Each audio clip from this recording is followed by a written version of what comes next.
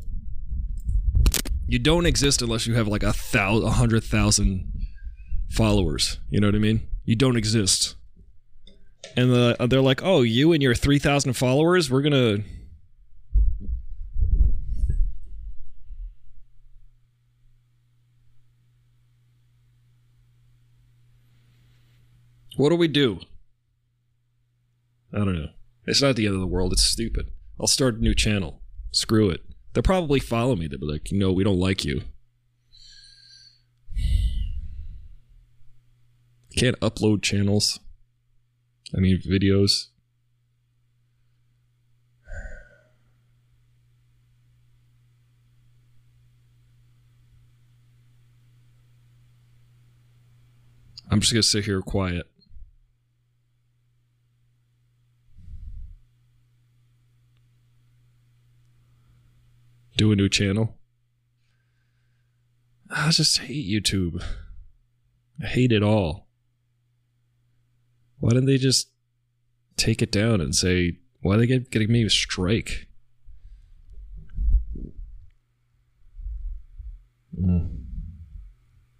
They could just nuke my whole channel at any point now.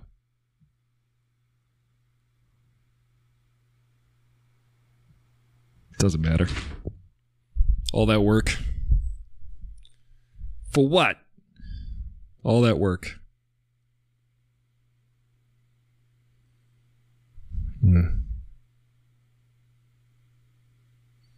Let's see. How do we turn lemons into limoncello?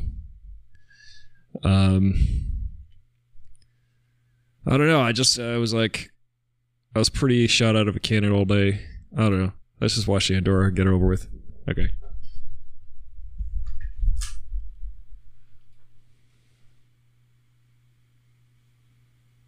Okay. Yeah. Hi. Hi. How's it going? Here, I'll play your intro.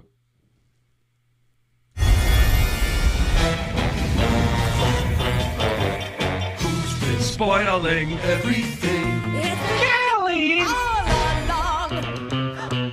And I killed Sparky, too.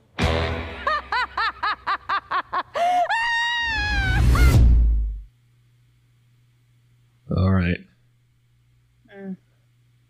Yeah, so anyway. Here, let me put this on my headphones. Froze. I didn't hear whatever you were saying earlier, so sorry. I'll say it, I got a strike on my channel. 10% battery? I got charged this. No, I'll just plug it in. You got a strike on your channel. Yeah. Because they don't like me. Why? Why? Because I was drumming to songs, and then they said, we don't want you to live. We don't want you to exist in this space. Because they were like footloose, with music. Yeah. They were like, you're not allowed to dance. You're not allowed to play drums. You're not allowed to experience joy. You're not allowed to spread joy to people. That's what they said to me. I would like to talk to Mr. Tube at YouTube and have a bones. I have a mighty bones to pick. You know, I got a bone to pick. Hey Ray, I went 2 weeks with a YouTube app that was not functional. But instead of doing that, they're trying to take away your joy and your drums. Yeah, I don't know how to fix it. Here, I'm gonna try to do something here. Watch this. You probably feel like Anthony LaPaglia in Empire Records. Is that the kid who killed himself? No, Wait, he was Joe. It was Joe the manager. Oh, there's one of those kids in that movie that killed himself. The kid with the gun. Remember the kid with the baby. gun? Yeah, that kid killed himself in real life. Hello, welcome to the show. I'm like the guy from Empire Records. I'm about to hold up a record store or shave my head. No, but remember he would go in his office when like the corporate was saying, we're gonna make this part of a franchise, and he got pissed and he would go in his office and just wail on the drums. Yeah, that's like me. I'm gonna turn this into French fries. Well, that's why I said it. Yeah, let me turn off this one. Ooh, that's spookier. Thank you. Yeah, I'm trying to shake the feeling of being stressed and frustrated about getting a strike on my channel. I've never been penalized for having fun before. Maybe I have been. We all get. Why don't you said penal? I said penal. Penal colony. Penile Connolly. Connolly? Jennifer Connolly? Well, this is the thing. I'm Aristotle Full Throttle. This is the Aristotle Full Throttle show.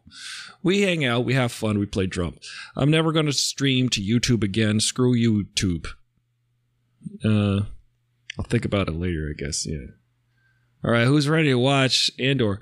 I would like to say everybody who's watching Andor. I'm going to put the episode number up here. Look, I can't make you do something. Episode. I can't make you watch Andor. I can't make you enjoy good things. But you're really missing out, people, if you're not watching Andor. I don't know what to do. Episode 11. I don't know how to get people to watch this show. Do you know how to get people to watch this show? Because this is the two common things that people are saying. Yeah, and I've got to appeal to their idiot nature. Nobody who watches this with you is an idiot. But I'm saying you got to appeal to the idiots. Who are like, oh, how does this factor into everything? Well, that's the thing. They're like, well, I already know what happens with Rogue One, so why should I watch it? I'm like, because it's freaking incredible. We already knew what happened to Darth Vader. It makes Rogue One an even better watch. Yeah. We already knew what happened to Darth Vader. Why would we watch the prequels? You know, like, it's the same concept. Okay, yeah. So, do you ever read the interviews with the director does an interview, like, after each episode airs? Oh, Tony Gilroy? Yeah. And actually their the showrunner, who's the director? Is that also Tony Gilroy who directs this? He's directed some episodes. He and the Gilroys, they're all writing episodes, directing episodes. They're doing all the things. I read today that part of the reason, like in a evisceration of this season of The Crown, they said part of the reason it sucks is because one of the main directors left for Andor. Oh, so. Well, that's actually interesting. I find this show. I find Star Wars fans annoying. That's what it really is. Yeah. Have you Star Wars fans? Sketch? I've seen them all. Well, here's the thing I have to say about Star Wars. Remember the ones where it's like the toys and they have kids playing with them, and then they have a bunch of old white dweebs going, or we can just keep them in the box and look at them. Yes, I do remember that. Hang on a second. Trying to adjust my lighting so you can see my shirt. I do remember that.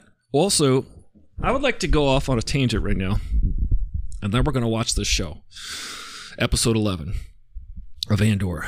I am sick of you Star Wars fans out there trying to tell us what Star Wars is about, how to make a Star Wars.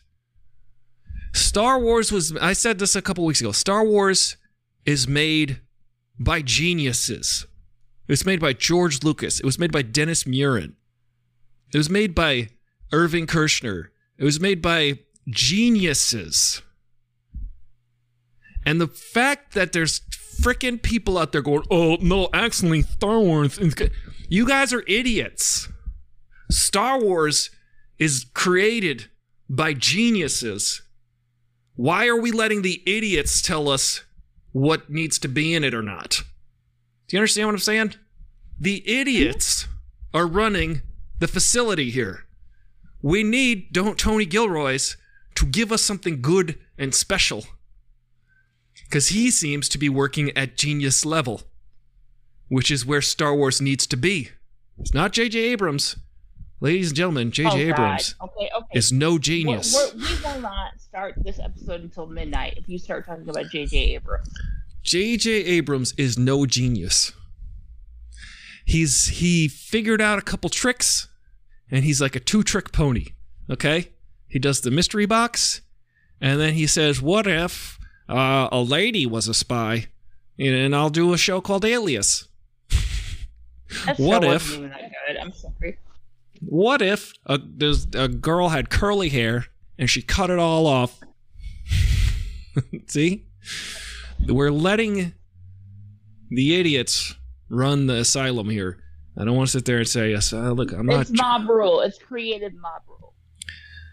Star Wars is created by geniuses. We should let the geniuses decide how the show works. Sorry. Stop I just picture with when you say geniuses. I'm sorry. I'm just thinking about like when Bobby Moynihan played George Lucas. He was like, "You will give me a Coke Zero." You'll give me a Coke Zero. You'll give me a Coke Zero. Yeah, yeah, those were funny. I remember just seeing all of those clips of George Lucas with his Starbucks cup from the prequels. George Lucas is a genius. I don't care what he's done in the last 20, 30 years. The fact that the first 20, 30 years of him creating stuff was just... Look, Willow is coming back. Willow is a Lucasfilm concept show. Willow is coming back because it was good. Indiana Jones are making more because they're like, we own it. Disney's like, we own it now. We might as well make everything that we own. Make that money back. Pander. Well, but Harrison Ford has said how much he loves that role. That he loves what? Playing Indiana Jones. Oh yeah. He's great at that role. He's really he's not just doing this for a paycheck. He really enjoys it. However, at the last meeting, he's like, "That's the last time I'm going to fall down for you." He said that. He's not going to he's not going to do any more Indiana Jones after this. He's 80 years old. The guy crashes planes. He crashes planes and survives. Harrison Ford. I'm Tom Cruise who? Yeah, Harrison Ford is incredible because he created an iconic character.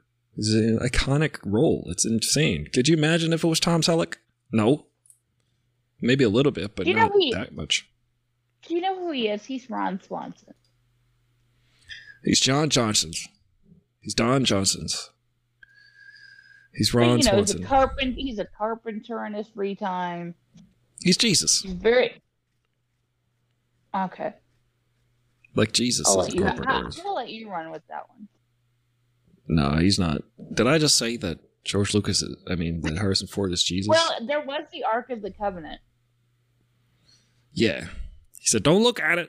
Spoiler alert, don't look at it. Are we starting a conspiracy theory that Harrison Ford is actually Jesus? Yeah. Ollie has only watched episode 5. Ollie, what the hell are you doing? You got to watch 6. Jesus, HF. We're on...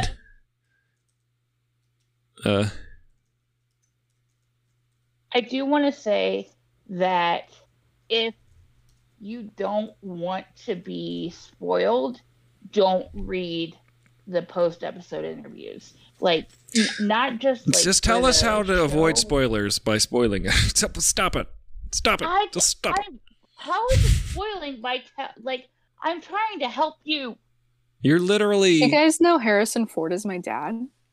George Harrison Ford? George Harrison Ford. Something in the way he whips. Nice. Yeah. Hi, Ray. Hi, Ray. What's up? Something in the way he whips. Attract me like no other whipper. Something in the style he knows. Just don't want to leave now. Don't want to whip now. Harrison Ford's my dad. And it's warm. I want to watch this show. Yeah. Are you ready? I wrote that song. What? I wrote that song. Yeah. It's about Harrison Ford being my dad. Is there only one speaker? Oh, no. You keep cutting out. Do I cut out? I was saying a whole song just now. Watch on a replay. Well, the whole song didn't cut out, but it does get a little jittery there. Oh, yeah. Jittery? I take that for granted. What? Can you hear me now? That it's gonna sound like you have like a Motorola phone and put it on speaker and then play a song. Does it sound better now? Motorola. Motorola. It sounds better now, doesn't it? It sounds louder, clearer. It doesn't break. Yes. Okay, I fixed it. Oh, were you just not talking into the microphone? No, so this is what I did. I'll tell you exactly what happened. I didn't pot up the microphone enough and there's also a noise gate on the mic. So if the mic is too low, it's going to gate out the mic. So I got to turn up the mic so the mic can cut through. So whatever comes, the signal goes through instead of gets cut off. So maybe the first half of the show was choppity chop. If it ever does that, just let me know right away. Say, oh, it's choppy, because otherwise I'll have an entire show. All the time for me. I just don't want to bother you about it. No, well, it's not a bother. It's actually a help. To happen so that you have to explain it. Yeah. I have no idea what you just said, but that was awesome. Yeah. Thank Noise you. gate? Gain? Yeah, I was gaining some. What the heck is that? Can you believe they gave me a copyright strike? Knowledge. Yes, I can believe it because YouTube is a corporation.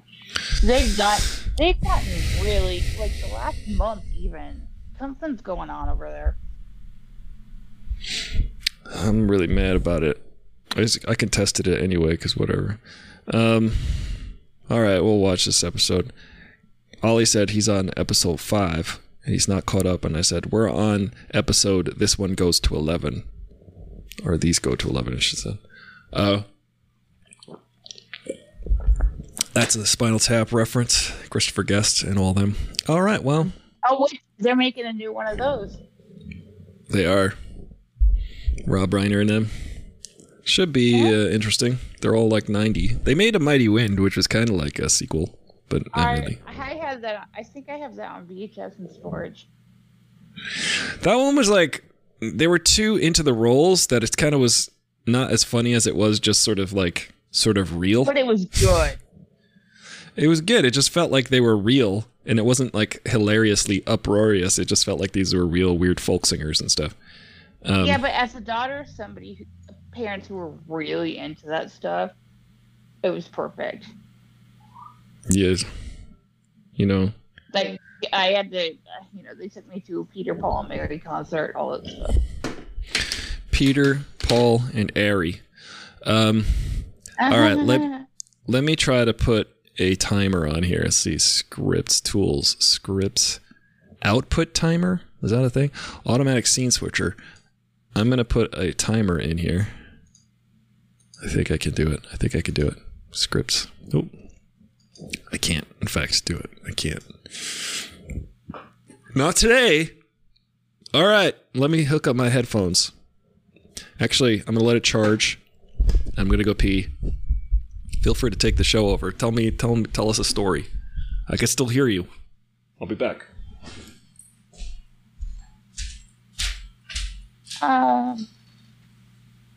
What's your favorite TV show? I don't watch TV. This is actually the first time I'm ever watching an episode of TV. Oh, really? Is this episode of Andor? Oh, okay, Ray, you were here last week. Was I? I don't remember that. I don't remember ever watching TV. I'm already kind of stoned off of day 2 of my antibiotic, so don't mess with my emotions. Because you asked me last week if you were a cereal, what cereal would you be? Did you make eggs last week? It made you hungry. Probably. Maybe I had cereal. I don't know. I'm trying to... Are you cereal? No. I'm super cereal. I'm Ray. Mad Bear Ray. It's coming. You know, my hair burnt off last night. I burnt my hair off last night. Yeah, how did that happen? I dropped a pumpkin seed on the floor, and then I leaned over to grab it on the floor like this. Like I was leaning over like this, and then there was a candle on the countertop. Oh my god! At my friend's house, and then I just heard it start to like sizzle, and I immediately knew my hair must have caught fire because you could hear the sound and smell it. And then I was patting my head like this, and it was just like spreading, and it wasn't going out. I could hear like when I was going like this, and then finally I was like, and you see poofs of smoke coming out of my head, and I was like, And then finally, it like, thank God it didn't even touch my skin. I did not Michael Jackson myself, but it was just the surface. I immediately thought. You know what? Yeah. What But if I cut that's it. like evolutionarily advantageous of you to have hair that's much bigger than your head so that the fire never actually touches your scalp? Yeah, future humans will be all fireproof. This is what I'm trying to do. I'm trying to breed the species into being fireproof humans. We have froze. So now that your are- hair looks like a curlier version of mine, only I've got the accidental hipster baby bangs. Yes, Our hair we has all to do. keep growing further and further out from our bodies until we're completely fireproof. I think that'll take about 3 Here's feet hoping. of hair. I was, Really? but I was running my hands through my hair last night, and it was like chunks of like melted hair coming. Oh, It was- yeah. That's what happened to me when I had to have an EEG in the hospital, and this dude like massaged gel into my scalp, and it like. Hold on adhered to there, my Colleen. scalp.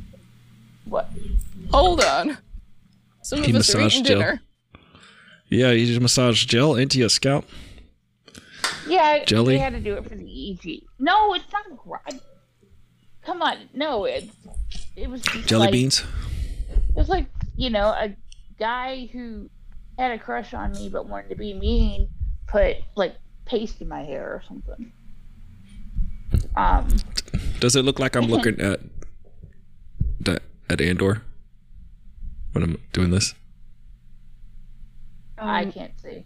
Look back. Yeah, I here. could put. Yeah, But no, anyway, it looks like you're. Hold it. Sorry, Get a screenshot.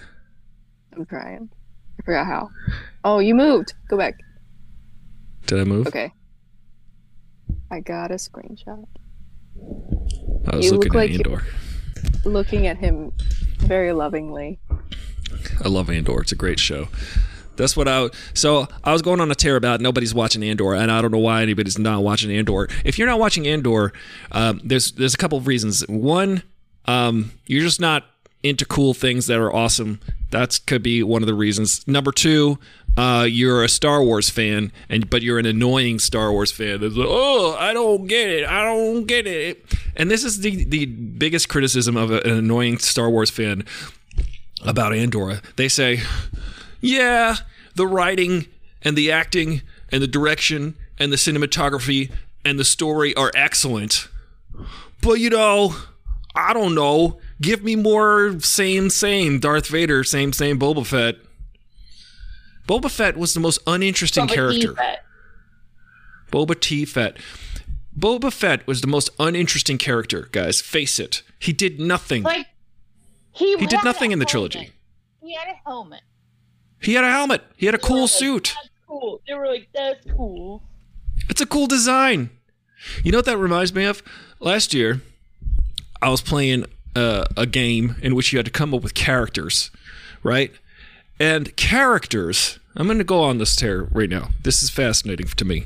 Characters are a person who needs to do a thing. So, a character, like a football player, a guy who wants to join the football team. It's a character. He's like, I need to practice so that I can accomplish the goal of joining the football team. And then once I join the football team, we have to win the big game. And that's going to be another character arc. These are called character arcs. They have goals, okay? A character isn't a helmet. A character isn't a jetpack. We're so stuck in how things look.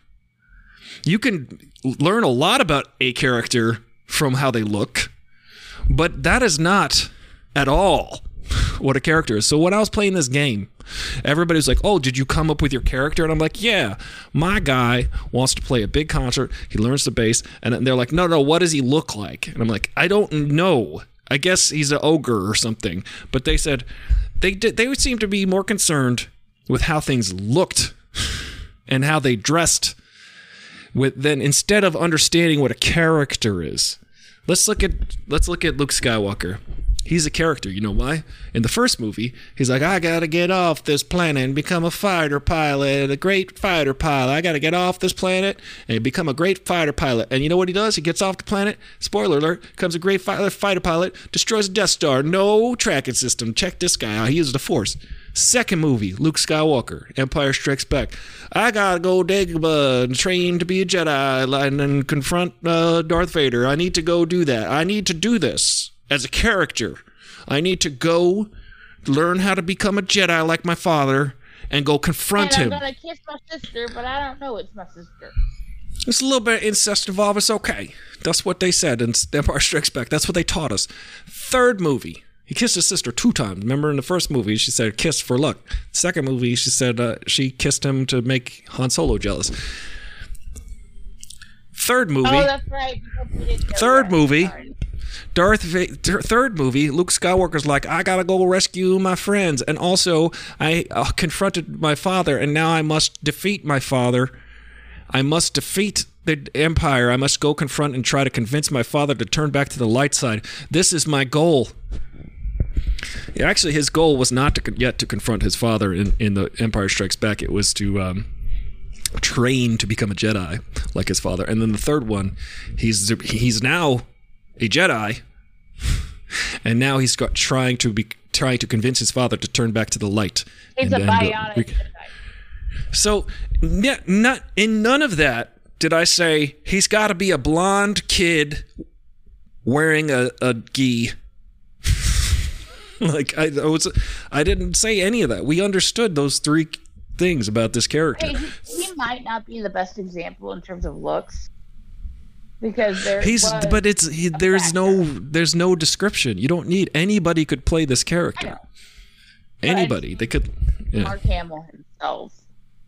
That was actually not on purpose. When he went through like reconstructive surgery after the first movie. Yeah, he got into a car accident. But they explained that because he got attacked by a Wampa in the first part of the movie. So that made sense as to why. Also, like, while he was still healing, they filmed a lot of the Dagobah stuff, so his face is, like, cut up. But anyway, it all makes sense as a character in the story, just incidentally, that he happened to get into a car accident where it kind of changed his face a little bit. But, it all works with the story. It wasn't, I mean, horrible for Mark Hamill being an actor and having his face be injured, but go ahead. In the interests of keeping familiar characters and storylines out of Andor in favor for what makes it great, which are new stories, instead of bringing back a character to satisfy the people who want the same old, they could bring back the accidental incest of Empire Strikes Back. Accidental incest, our favorite thing. And then people would be like, oh my god, that's exactly like Leia and Luke. And then it's the same old again. Yeah. How do we get people to do the same thing? Ray touches on exactly what I've been thinking. It's like they don't necessarily have to create an entirely new thing. They can go back and see like the seeds that have been planted in other things and expand on that in a new way. That's exactly what what Andor does, is take the little bits of Cassian's, like, he talks a little tiny bit about his past, but hardly anything at all in Rogue One, and they have built this whole thing out of it, which is great. Mm-hmm. And I agree. Why are people watching? I didn't watch Obi-Wan or Boba Fett. I didn't watch either, this one though. Yeah, you don't have to. I honestly would tell people to skip those, because my brother's birthday. Shout out to my brother Chris. His birthday was on Monday. Was it Monday or yesterday? Was it Cheryl? It was Monday. So I called him that day, and he's like, I finally got around to watching the first 10. He just sat. He took the day off on his birthday. And he's like, I sat around. I binge watched Andor all day. So he watched. He's like, this is freaking awesome. So I'm like, yeah, it's freaking awesome. I'm trying to tell people this. And he's like, I binge watched it all day. It's freaking awesome. I don't know what else I got to tell people. I'm losing my mind. I'm losing my mind a little bit, telling people how to like. Yeah, my friend Eric, who I've literally known since I was born, like he held me as a baby. He's a huge, like, since they came out, he's a Star Wars head, and he agrees that The Last Jedi is one of the best. But when we were talking about Andor, he's like, I think everything, the acting, the cinematography, everything is amazing, but overall the tone is kind of boring until last week. No. Until last week, he's like, okay, I get. Until last week? Everything. Yeah, he was like, everything finally clicked for me last week. I'd see the tone not as boring, but maybe bleak. It feels very dire. World building is like my king. So, it feels very intense to me. It feels like super dramatic and intense to me. But that's just me. I think they're world building while, like, it's all about intrigue, right? Yeah. Yeah, and people's arcs are not as straightforward as maybe a lot of fans have gotten used to. You know, they may be used to like huge heroic changes in characters over like the easy arcs of what's been coming out recently. You know, like the like teen young adult novel kind of movies. Mm-hmm. Yeah. Like they have a really, really obvious expected arc. I actually would like to go back to your assertion about Boba Fett being the most boring character. Yeah. And there are two things about that. One, he's a fan favorite, and two, he became a fan favorite likely because he was that faceless, personality-less character. Because a lot of dudes really latched onto him and thought he was like, that was the guy, that was the character. And it was a really big costume. I think it was a marketing ploy. Well, originally, I don't think it was a marketing thing. I think when Boba Fett showed up as a character originally, he was really exciting to people because that was, one, a really cool costume, looked really cool, and two, he had no personality. He had really nothing going on. So when they interacted with this media, he became a great character to like kind of self-insert with, be like, I identify with this person because I can project whatever personality I want to onto them. The same reason that Twilight was popular, because that boring main character allowed people to project themselves into her place. Yeah. So I think it makes sense that Boba Fett gets a thing now because he's such a fan favorite, because he's anything you want him to be. It was like almost kind of like fan fiction incorporated into the film. But did you notice that like he did nothing during the show? He would go, I am the. We haven't watched it, dude. You haven't watched it? Oh, the whole thing about this. The whole time he's like, I am here. I am the crime boss of Tatooine, and you must listen to what I have to say. And the people are like, no, and he's like, okay, then fine. You do whatever you need to do.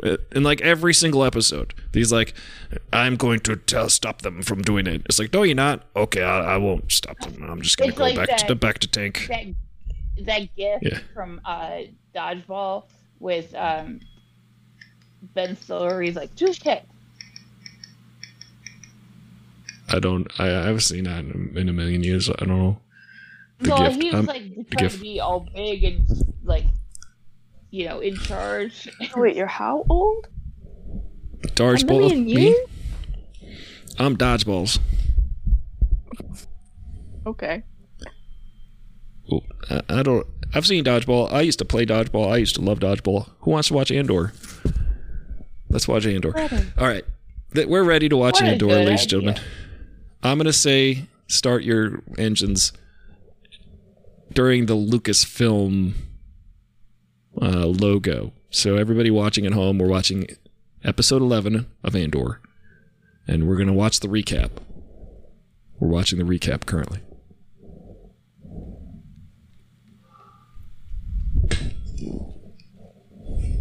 That's K2SO, bro. K2S, bro. Nakina 5. Never more than 12. So good. This has got the greatest. Look at these characters. They just look cool, like upper crusted. Like Dynasty, but in space. Mm-hmm.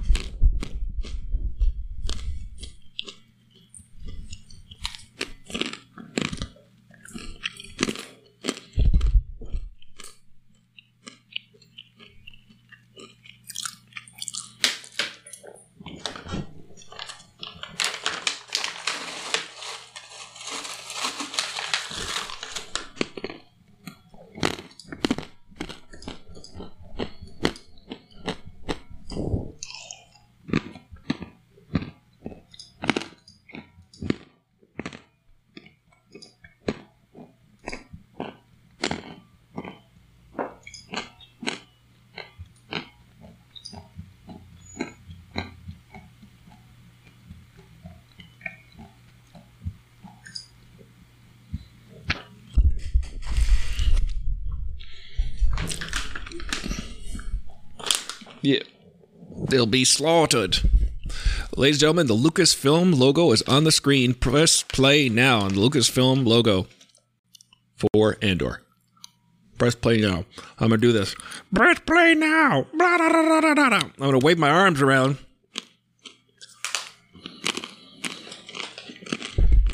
Ba-da-dum. Let's hear the music. Music changes every week. Friendly reminder, when the characters are talking, we will not talk. But during scene transitions, we can.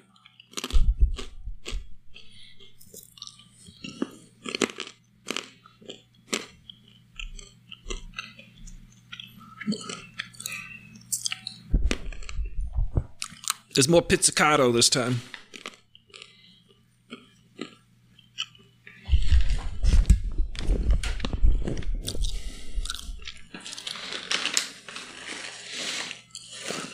Oh, they got off that boat.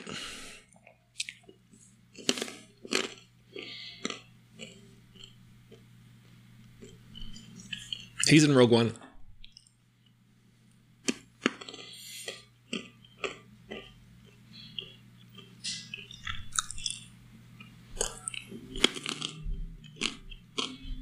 Oh, imagine that.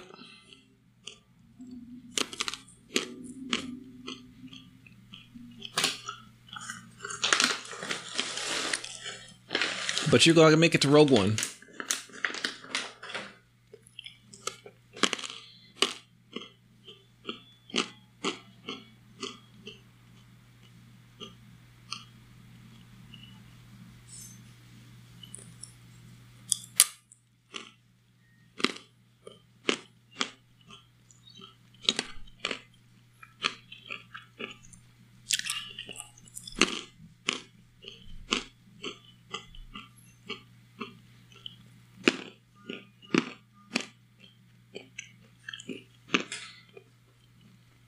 He thought he put his drink on it, but it's a guy.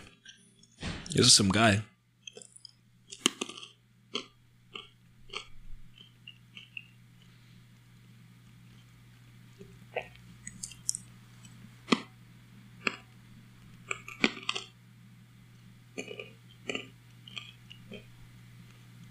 Oh, poor droid.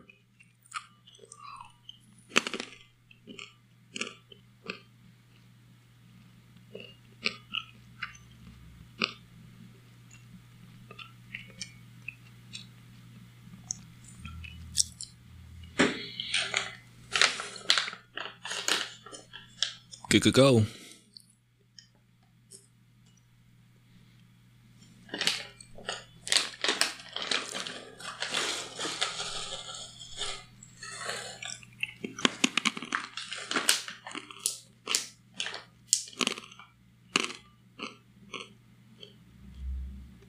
It's so sad because without the emotional attachment, that droid is broken and would be destroyed.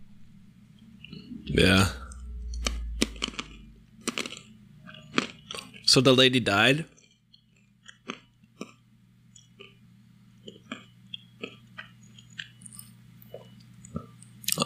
She died off camera? Off screen?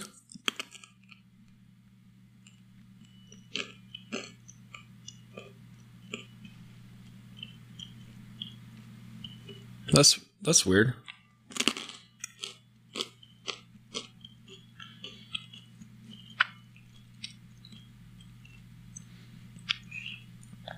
Or is this her way of escaping?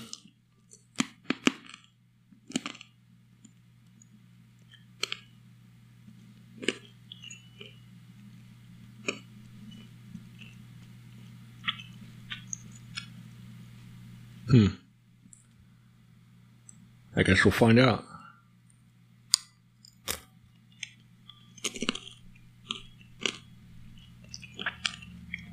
Aliens! Yay!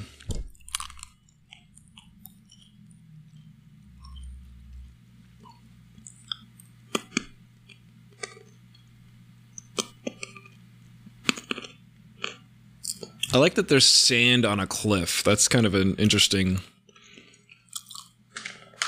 It's interesting. Terrain.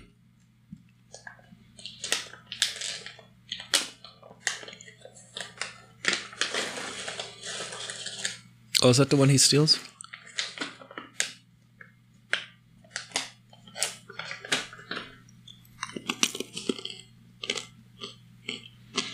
We gonna steal your stuff.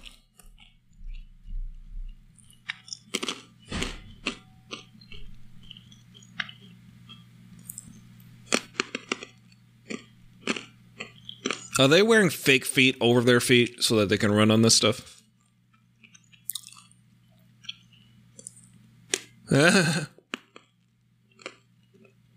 Uh-oh.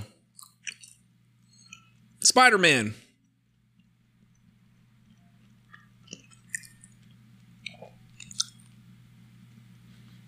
Gross.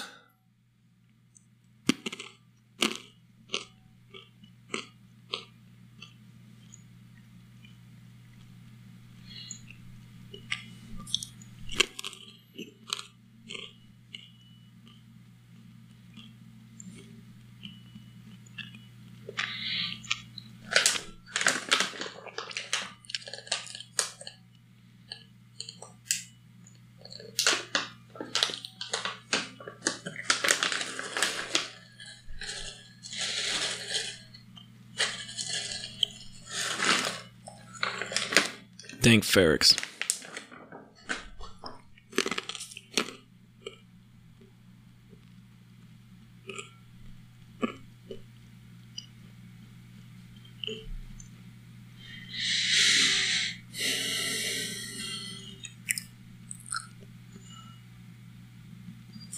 Ew.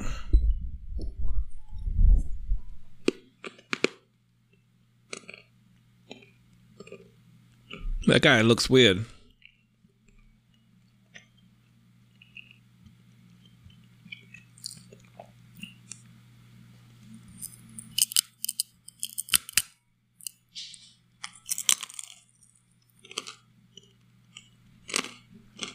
What about the droid?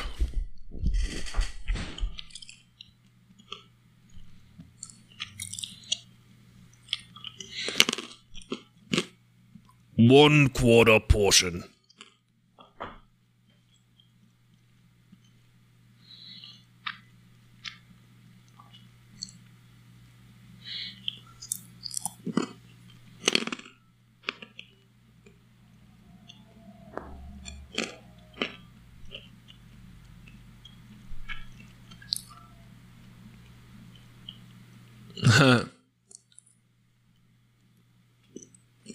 The other guy just burps a lot.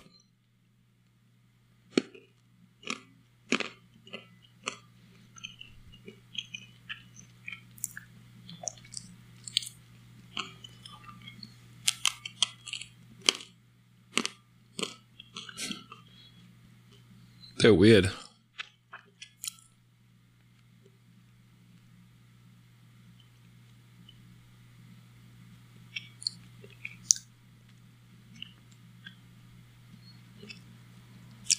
Did they just make friends?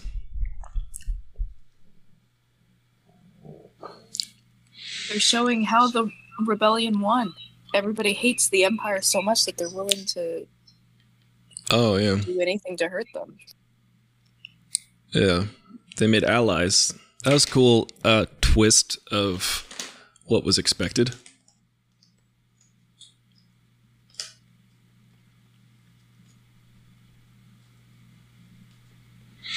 See, that's good writing. It's like, this didn't just do what you expected it to do.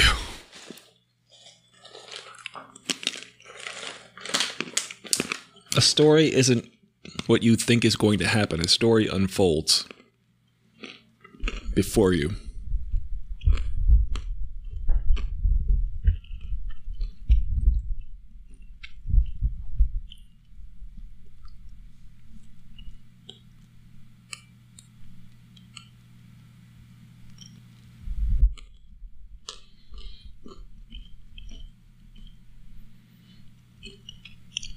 Those are Padme's things.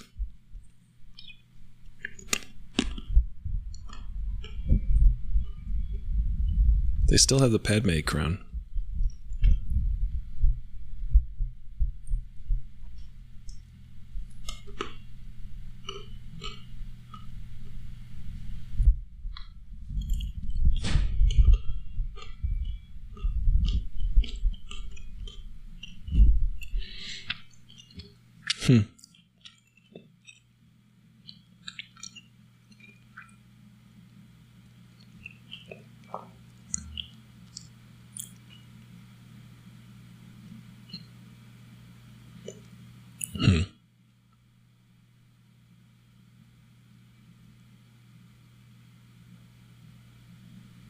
What have you done for me lately? Dun, dun, dun, dun. Ooh, ooh, ooh, yeah.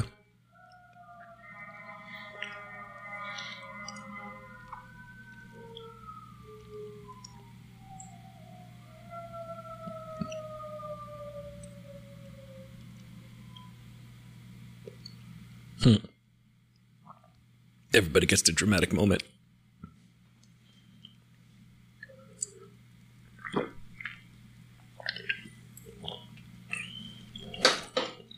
They're talking about a guy.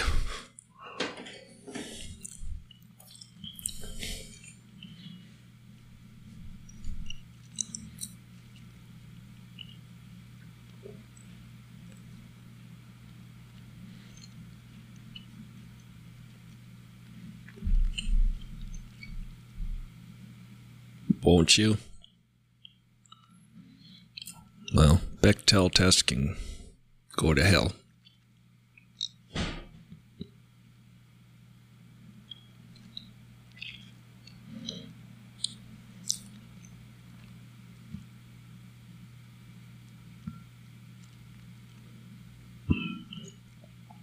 Today I had Red Bull for breakfast.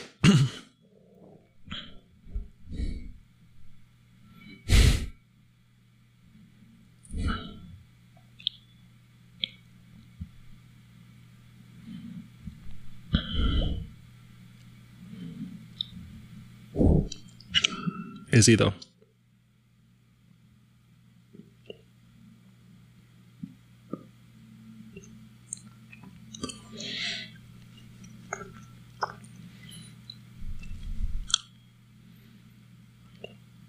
Oh, this guy ringing that bell.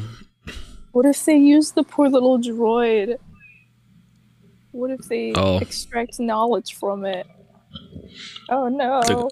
They're gonna drill a hole in his head. The little baby. Yeah, they're gonna R2D destroy. Well, but that's exactly why I think maybe he'll be okay, because R2 was able to just like shut down and keep secret. Hey, Colleen, you might think this is interesting. Oh, wait. Judy's former roommate's the aunt to the Please Don't Destroy guy.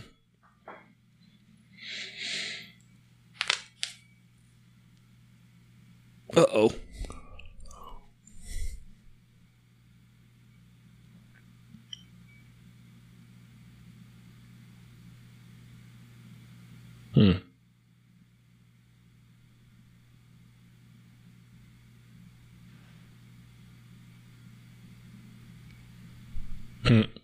Wally.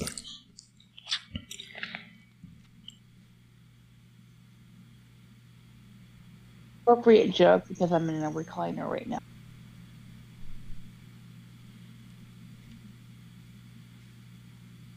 It's also Disney.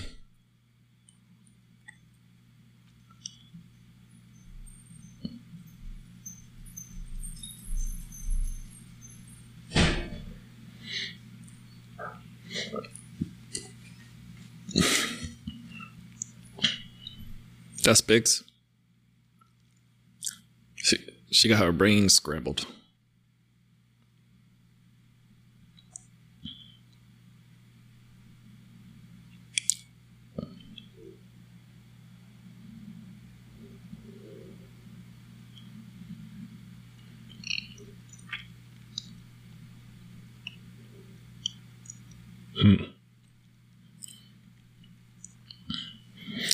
You ever unscramble an egg?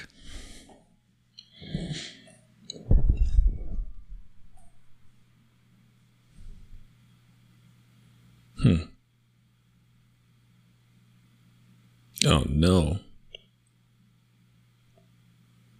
He's the worst, Dr. Gorst. It's a video game mission.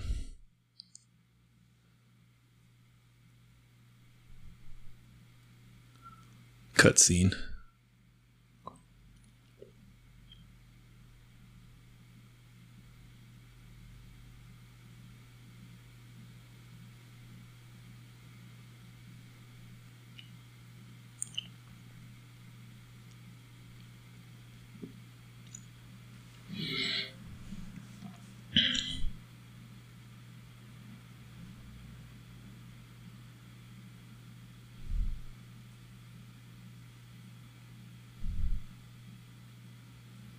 Oh, I wrote. Oh, I forgot to change the titles. Damn it.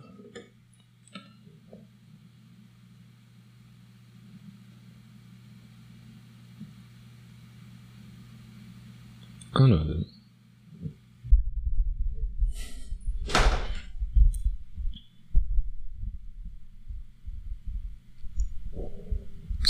What's trending?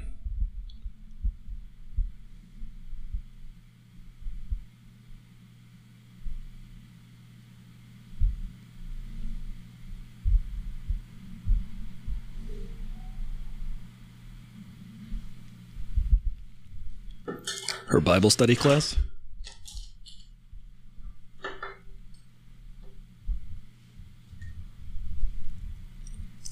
She's got a glass of wine. Alien wine.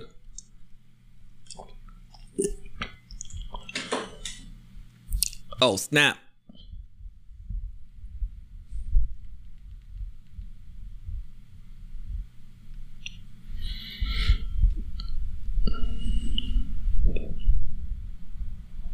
It's raining.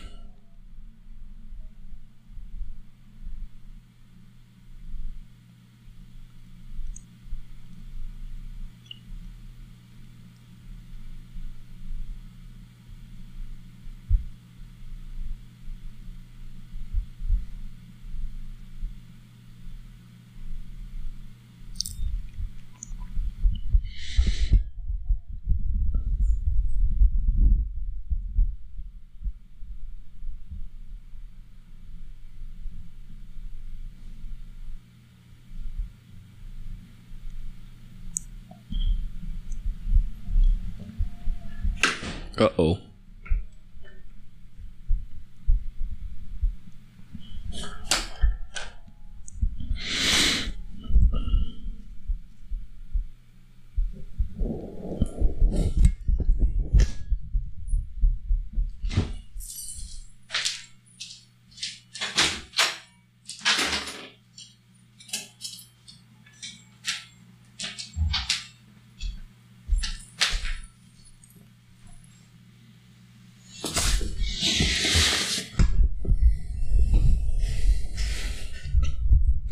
Tay-Zonday.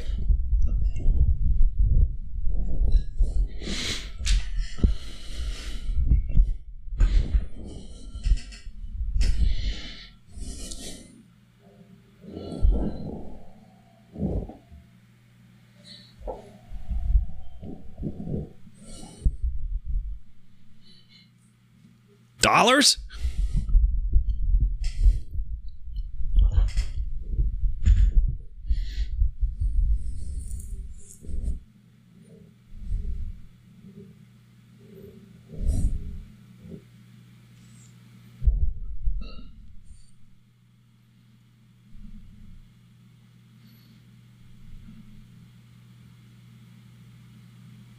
I have a prediction about this scene, and I'm going to see if it happens.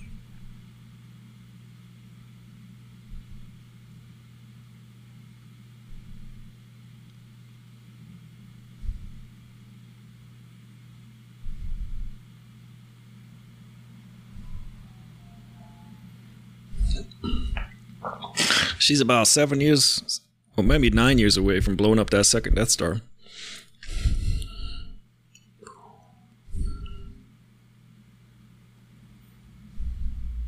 Oh, she's phony.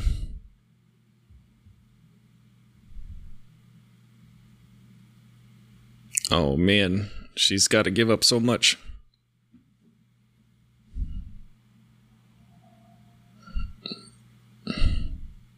Man, I thought Mon Mothma was going to get some money out of that lady. That's her cousin. Yeah. Oh, yeah. For the cause. Oh, this guy. Cereal.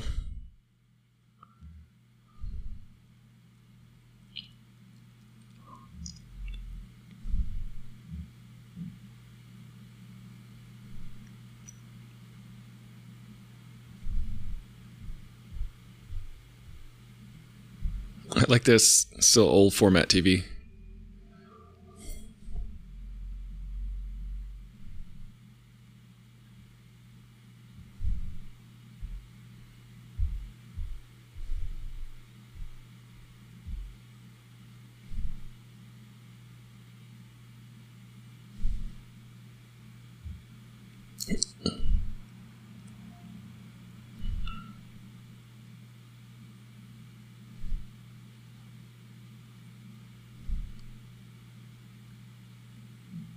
Oh, snap.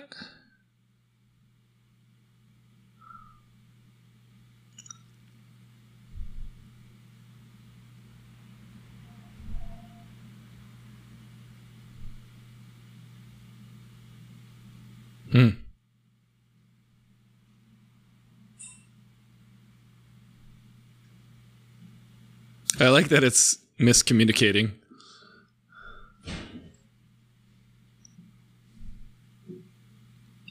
Dead. Wasted.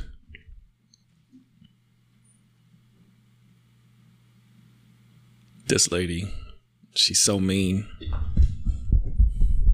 She's so passive aggressive. Thank God I don't got a moms like that. His nose is as pointy as his chin. Hey, look at these bluebirds. They're tealish. Yeah, more aliens, please.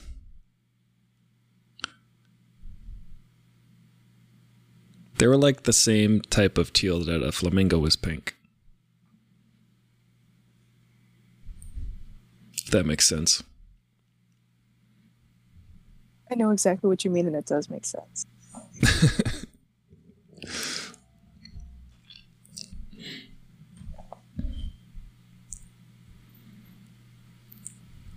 I wonder if there's space IKEA.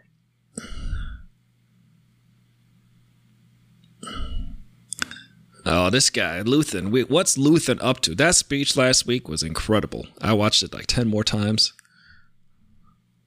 Uh-oh, it's 2 tubes.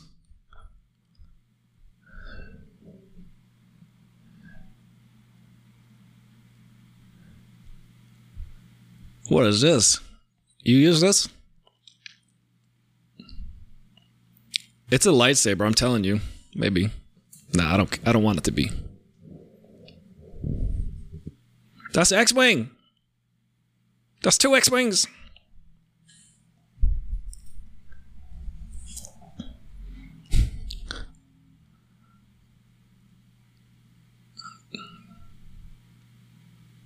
This is going to be a sick space battle next episode.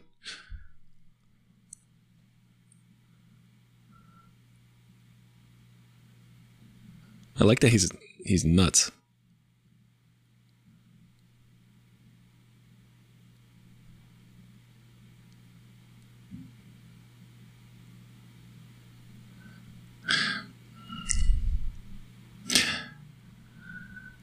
Where's Jin? Didn't he raise her?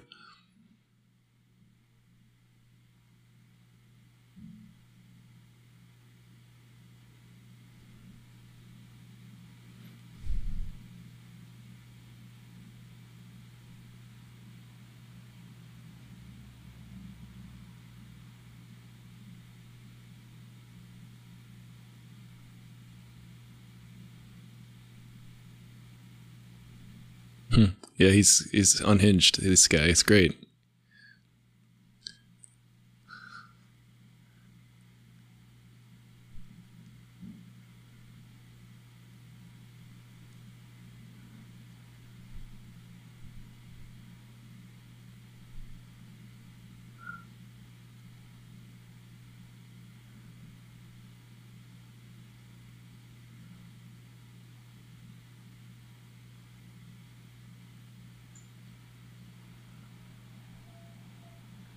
Huh.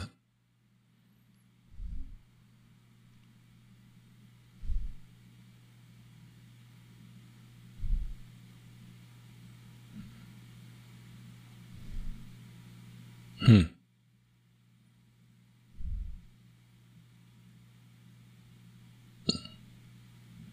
Hmm. Hmm.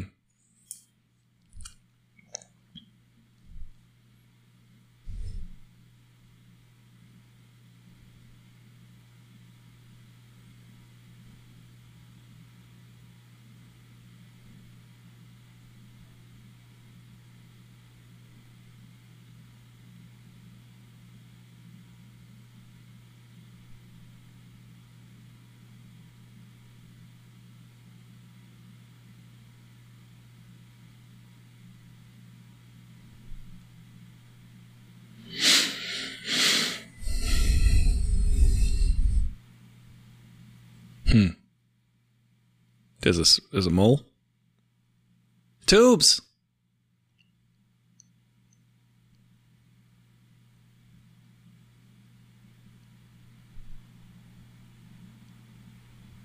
Hmm.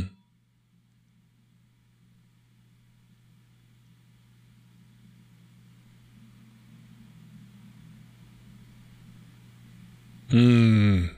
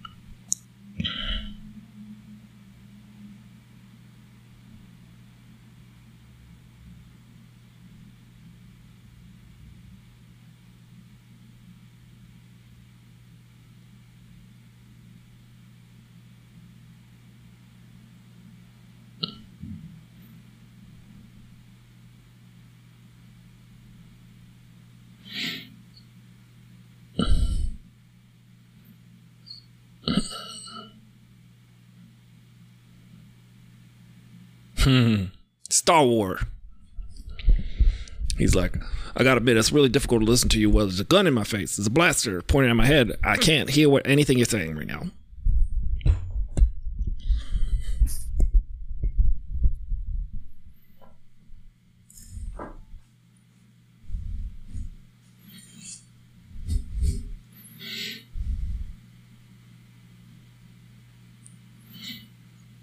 It's interesting that Saw is so over the top.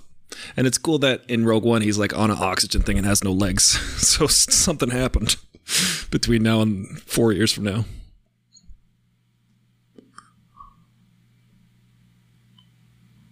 Maybe that's what happens the next episode.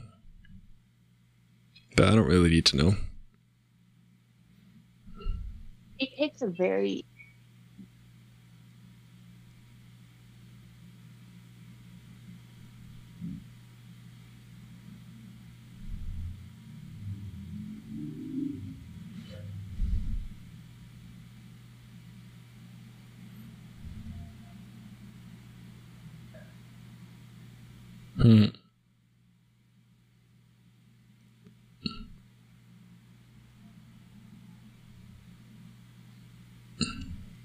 They're speaking in code.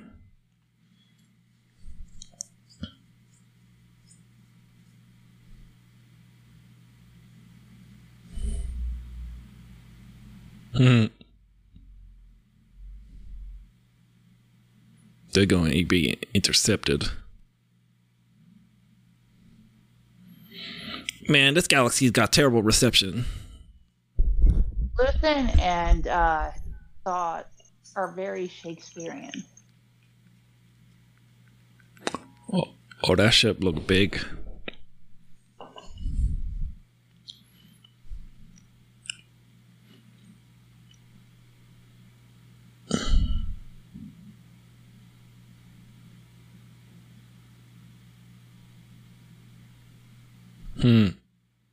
Can't you tell by our trapezoidal windows?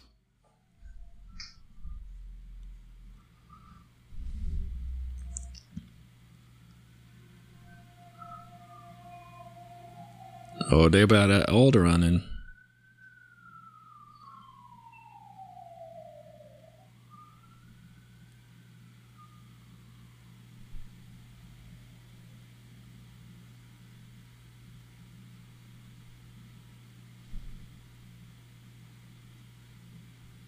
oh.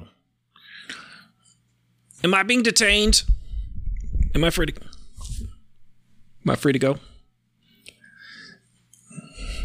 That looks cool. This is very congruous with the way Rogue One looked.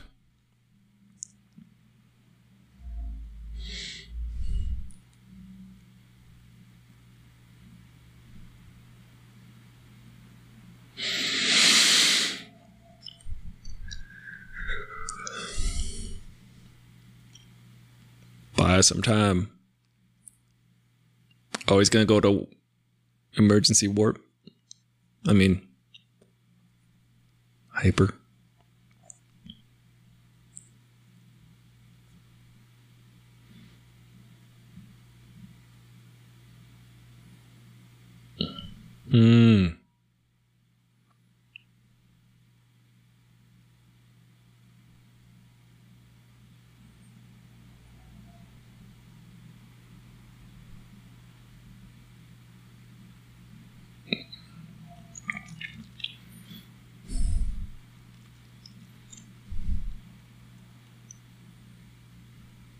Oh no.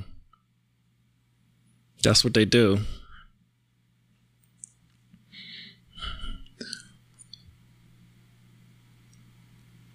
Oh, he's trying to get away.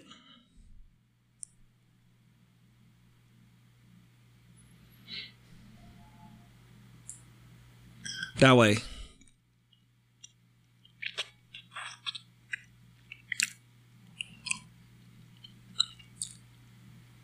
Warp speed. I mean, hyperspace.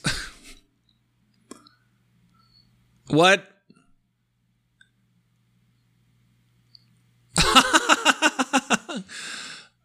Oh, nice. He just went porcupine on him.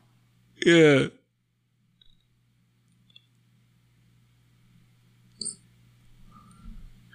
Oh, here come the TIE fighters. Because they look like bow ties, ladies and gentlemen. That's why they're called TIE fighters, I think. Like bow tie pasta. Yeah, get. Evasive action, Luthen. He is never excited. Yeah, fly toward the... I think there's a certain temperament that lends itself to, like, he's exactly the kind of character who would be able to do this. Yeah. Because he's so focused. Yeah, he's so measured and... Oh! What? That was rad. Boom, gone. Yo, you just got egg all over your face, bro. Yeah. That's fried. How embarrassing. That's some scrambled eggs, bro. Luthen, man, he just his eggs poached himself. He just got poached. He just got poached.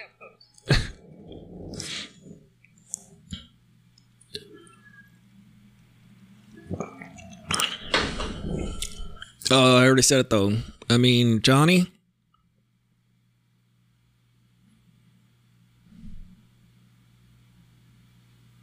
She's dead.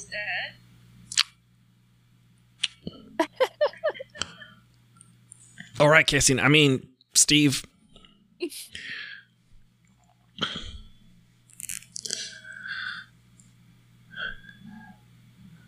But she did. Oh, fuck. Oh, sorry. Sorry, my own show.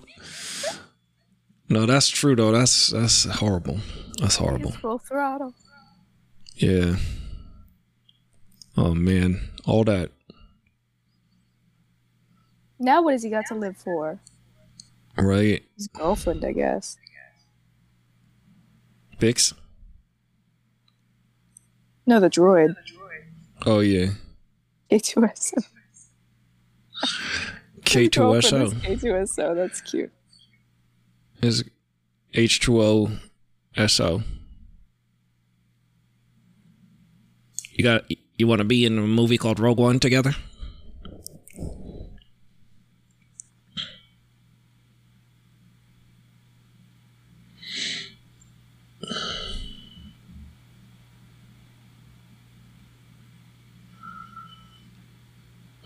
It sucks. He was there for a year and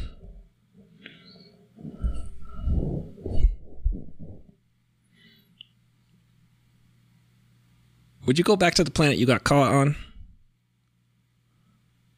No. It seems a little weird. Planet Florida.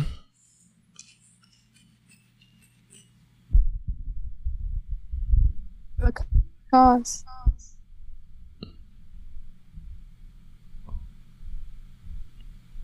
Shoot me.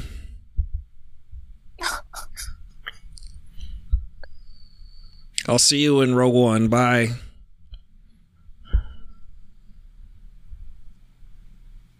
Oh, the sounds of cellos. So beautiful. Yeah, it's like the sound of people wailing and crying, but pretty.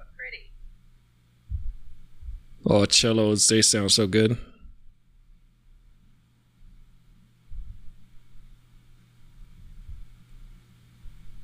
Oh, I got chills.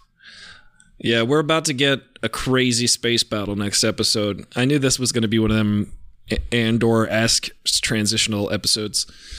It seems so short. It did seem really short. This is based on George Lucas? Oh, Jesus?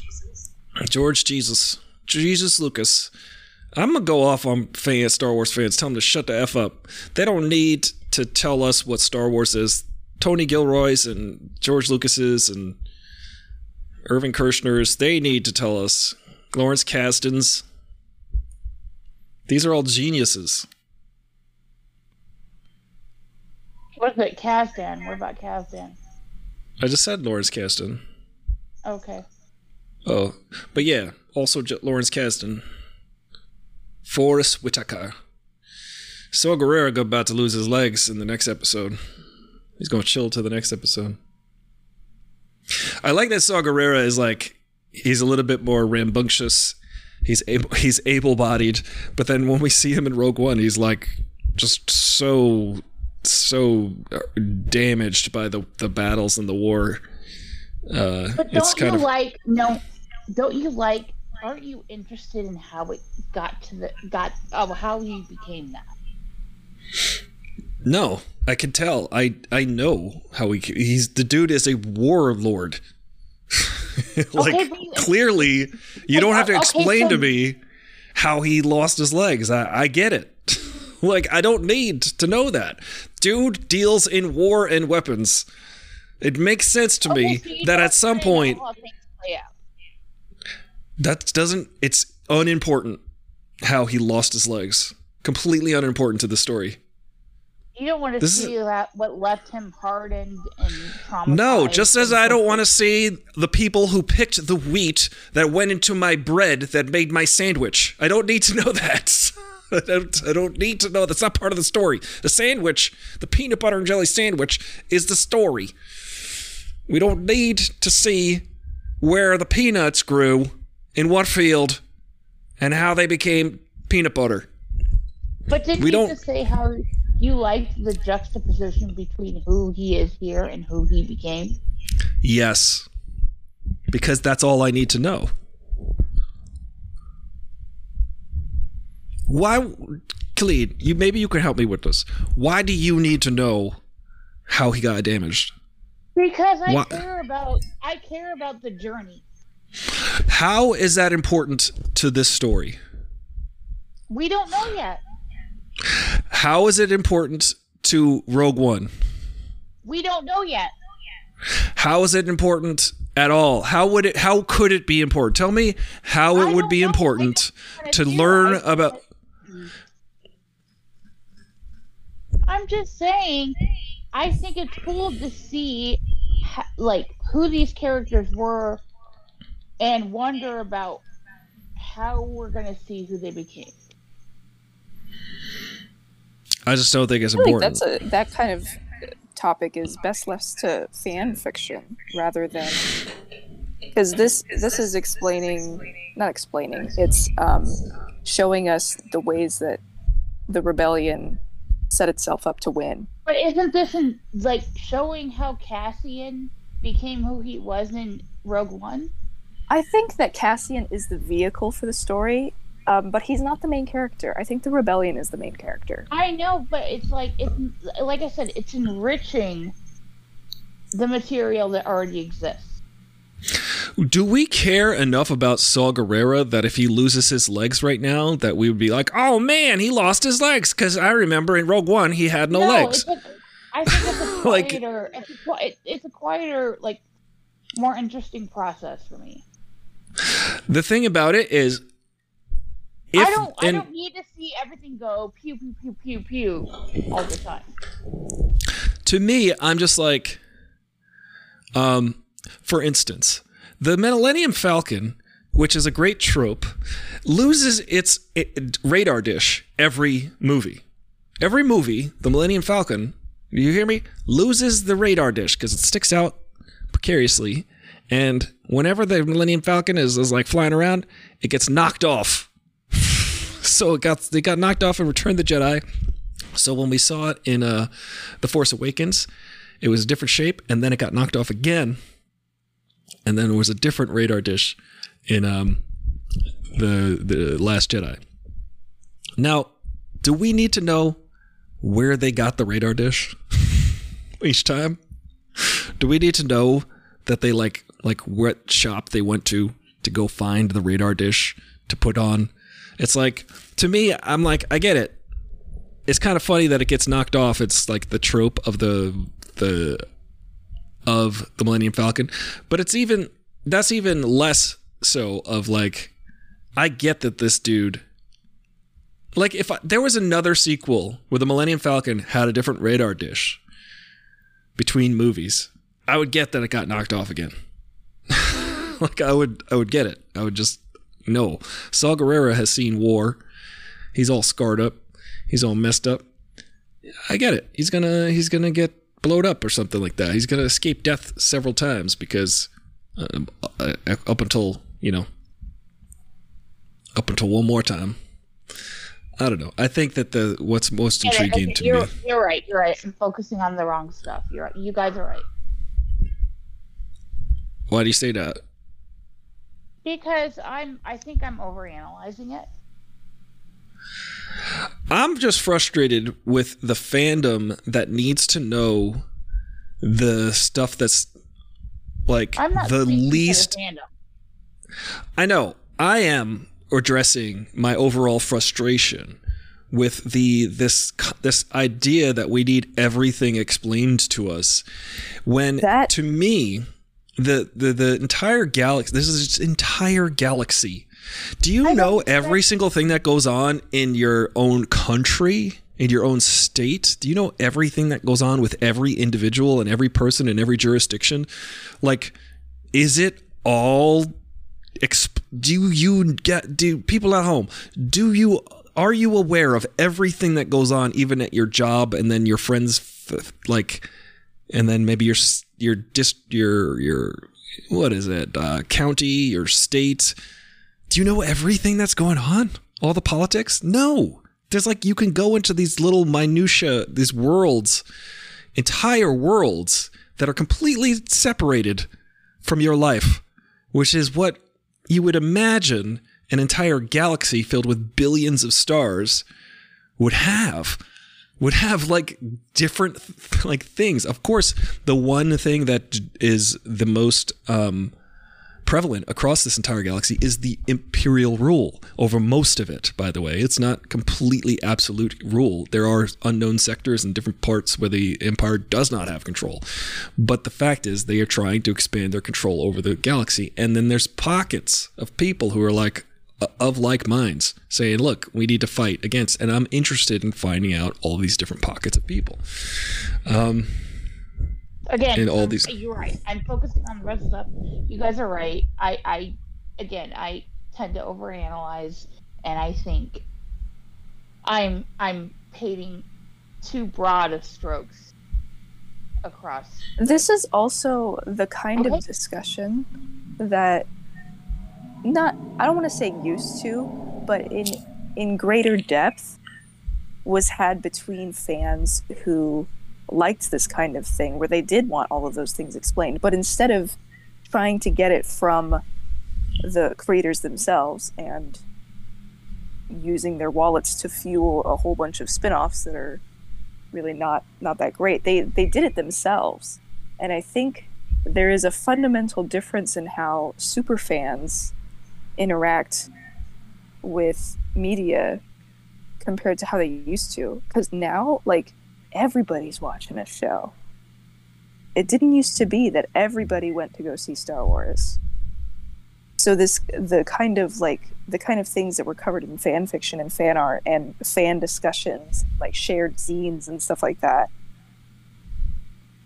the discussions about why Boba Fett is the best character and how this dude lost his legs. Those are discussions for the fandom to have, and I feel like fandom has changed so much. Well, fandom feels kind of like something people sit back from. Well, that's the frustration. Of how I'm absorbing it. And you know what? I really, you guys are right. I'm focusing on the wrong stuff, and I really appreciate your insight to help me gain perspective. I would like to say that the frustrating part about the fandom, there's two things. One thing is, when I was a kid and I would read those Star Wars books where they described every part of the droid and every name of every droid and every species and every single vehicle in every Star Wars, I would just be like, oh, this is just a load of crap. Someone just made up a bunch of stuff arbitrarily so they could sell a book. And when I would go through it, I'd be like, oh, this is called, the guy that's named Two Tubes. He has two tubes coming out of his mouth. That's how much time sometimes they spend on these things, ladies and gentlemen. And then people are investing their whole belief in their Star Wars in all of this random ass stuff that they tried to sell a book with because they know people will eat it up. And then they go on these speculation things. And then here's the other frustrating thing is people are like, Boba Fett, he's a badass, and I think so because of his helmet and his missile rocket launcher and his jetpack, and he's just a badass because I think he is, and I think that and then they're just waiting for that to be confirmed So then when Boba Fett shows up in The Mandalorian and then he's like beating people up with a gaffy stick, everybody's like, yeah, see, I told you, yay, it confirmed my belief. And now I feel good about myself for seeing something that I thought in my head. And now they're just going to do that to placate me because it's called fan service, called story or compelling writing. Yeah, that's part of it, is that the fan base is so huge now, and the majority of the fan base is not, they're not like refined taste story consumers. They want something that's easy.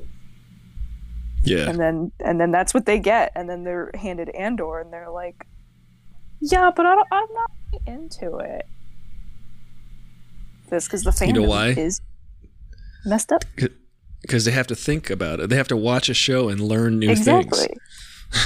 It's too hard to learn a new character. It's too hard to learn a new world. There was the whole extended. Isn't part of what made these movies and the whole Star Wars universe so enduring and so iconic is that people got into these discussions and had different perspectives based on the movies, I'm talking about the television, all of it, the books even. But I don't listen. I'm pretty adamantly non-book about Star Wars because I'm not even for personally. Like, this is about the book and that about the book. I'm talking about what this did was create a culture of discussion and perspective. I agree. However, my reading, so to speak, of Star Wars in general is that it is a unique to cinema experience. This show is very cinematic, which is like, and also it's episodic in the sense that George Lucas always intended since like the late 80s to make Star Wars a TV series, which is also interesting. So to me, the idea, it's a live action format, and it is unique to that because even in animation, cool animation, but everything is contiguous, everything is animated, so it's all line drawings. For instance, this is puppets, it's sets, it's people, it's this unique combination of live action elements that make it what it is. And I think it's really important to the aesthetic. I think it's really important to the way that we experience Star Wars. This is my personal opinion. I never have to say that because obviously it's my show.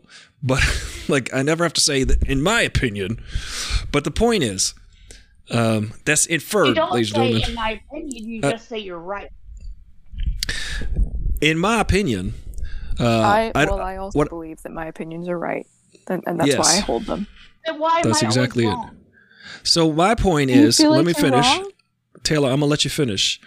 So the fact that there are books that expand upon the minutia and the in-between details, that's just like speculation and fan fiction. It has nothing to do with the presentation. And to me, the comic books, all of this stuff when they're like, oh, it's canon now. I don't care. What's canon to me is everything that is displayed in a live action format. That is for me. And that's actually pretty contiguous with how these shows work. Like, and all the live action stuff. It's like, you really do not have to delve into any of the extraneous, superfluous, extra expanded material. Like, and I frankly, I find it very difficult to do so because of the way I personally experience Star Wars. It is a live action adventure drama series. Okay. Now you go now. There's no right or wrong. It's just opinions. So yeah, I think maybe it feels like we're telling you you're wrong, but we are expressing with the same intensity our opinions, which we believe are right. Yours aren't necessarily wrong, but I know my opinion's the most important opinion in the world to me. Well, I don't think, but I'm not even saying I'm right. I'm just saying the way I experience Star Wars, is most gratifying and satisfying and makes the most sense to me in a live action format, and that was the intention. That I'm wrong. You guys, no, this is actually hilarious. You guys are implying that I'm wrong for telling you make me feel like I'm wrong. Oh, I don't want you to feel like you're wrong. You're wrong about. No, I'm not overly sensitive. I really feel like the beauty of all of this is dialogue. Like, it gives us something. It gives us an escape from all of the stuff that's going on in our actual lives, and I just think. Shouldn't we be more forgiving about accepting perspectives that aren't entirely in line with our own? Yes, as long as I'm also allowed to say what I think. Yeah, I'm just saying what I think. I was not stopping either of you. And I will not stop. I think that there are many fans who experience Star Wars the way you do Aristotle, but a lot of them also go from the other direction of this is a manifestation of this cool imaginary world that they get to read books in and play video games in, and now they can go to Disneyland and be immersed. That's the kind of folks who cosplay as like a second career. I agree. I mean, all of that fun is to be had. I just think that, like, when you take J.R.R. Tolkien and you go, oh, these are really much better as the books, aren't they? But you go the Lord of the Rings series movies and The Hobbit and stuff. You're like, these are really, really formatted for books. But the movies, the Lord of the Rings movies, really great effort, amazing effort, so like enjoyable for a lot of people. However, you go read those books, you're gonna get the experience that I think was the intended experience by J.R.R. Tolkien. So that's the inverse. I just think, obviously you can have any experience you want and enjoy it in any fashion you want. I'm just saying that, like, when something jumps media, it kind of loses an essential element to it for me, especially Star Wars, which was always intended to be a movie. It was always intended to take all of these elements and create a fantastical movie cinematic experience, and which is so I like that so much because it's truly up until Marvel came along, it was like the most valuable Hollywood property, and it is strictly a Hollywood.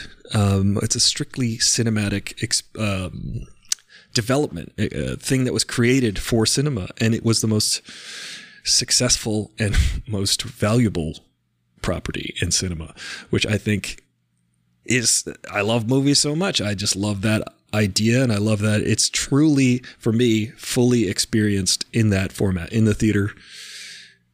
At home is nice with watching it like this, but in an actual theater lined with speakers, the modern theater actually, by the way, the modern theater layout, which was invented by George Lucas, because he's a frickin' genius. Seeing a Star Wars movie in the modern theater format, which was invented by George Lucas, because before that there were playhouses that were converted into movie theaters, and George Lucas said, let's build movie theaters that are designed for the experience of cinema specifically, instead of an old playhouse that shows movies. So that is another thing that makes me feel like the intention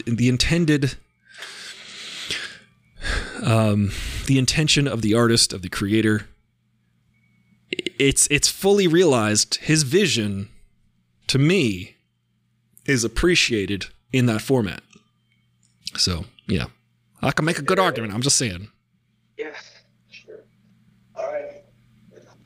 I can hear myself. I like I was just thinking about the Alan Watts assertion. Not the Alan Watts assertion. The Eastern belief that the galaxy or the universe is a story it tells itself. And I was thinking about in a galaxy far, far away.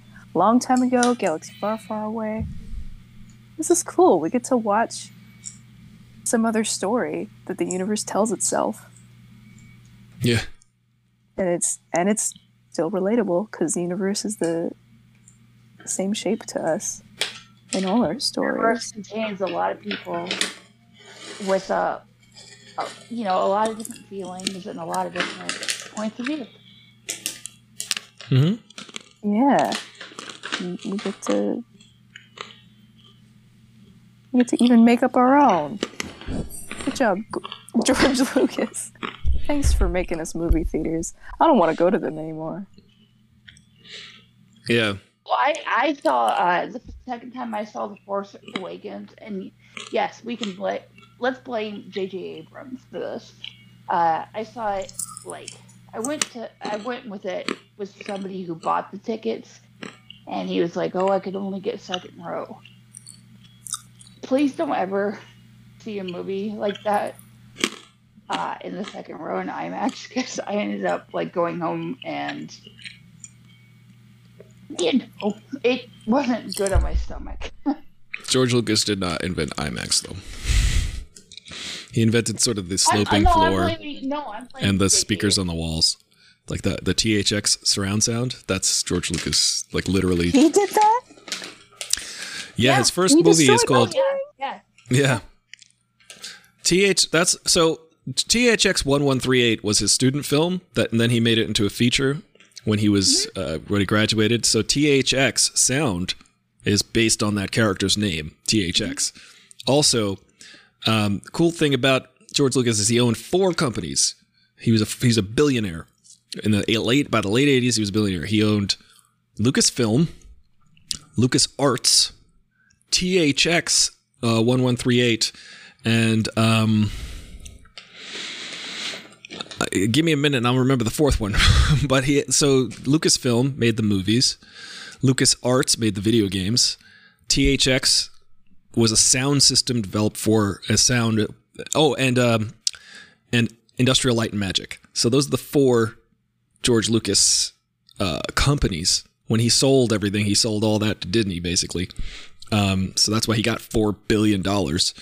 But each one of those is $1 billion company that he became the champion for he invented.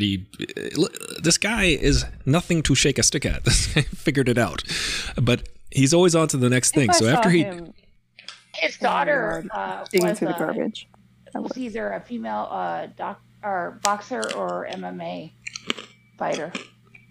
Oh wow! Probably had plenty of resources to do training for that.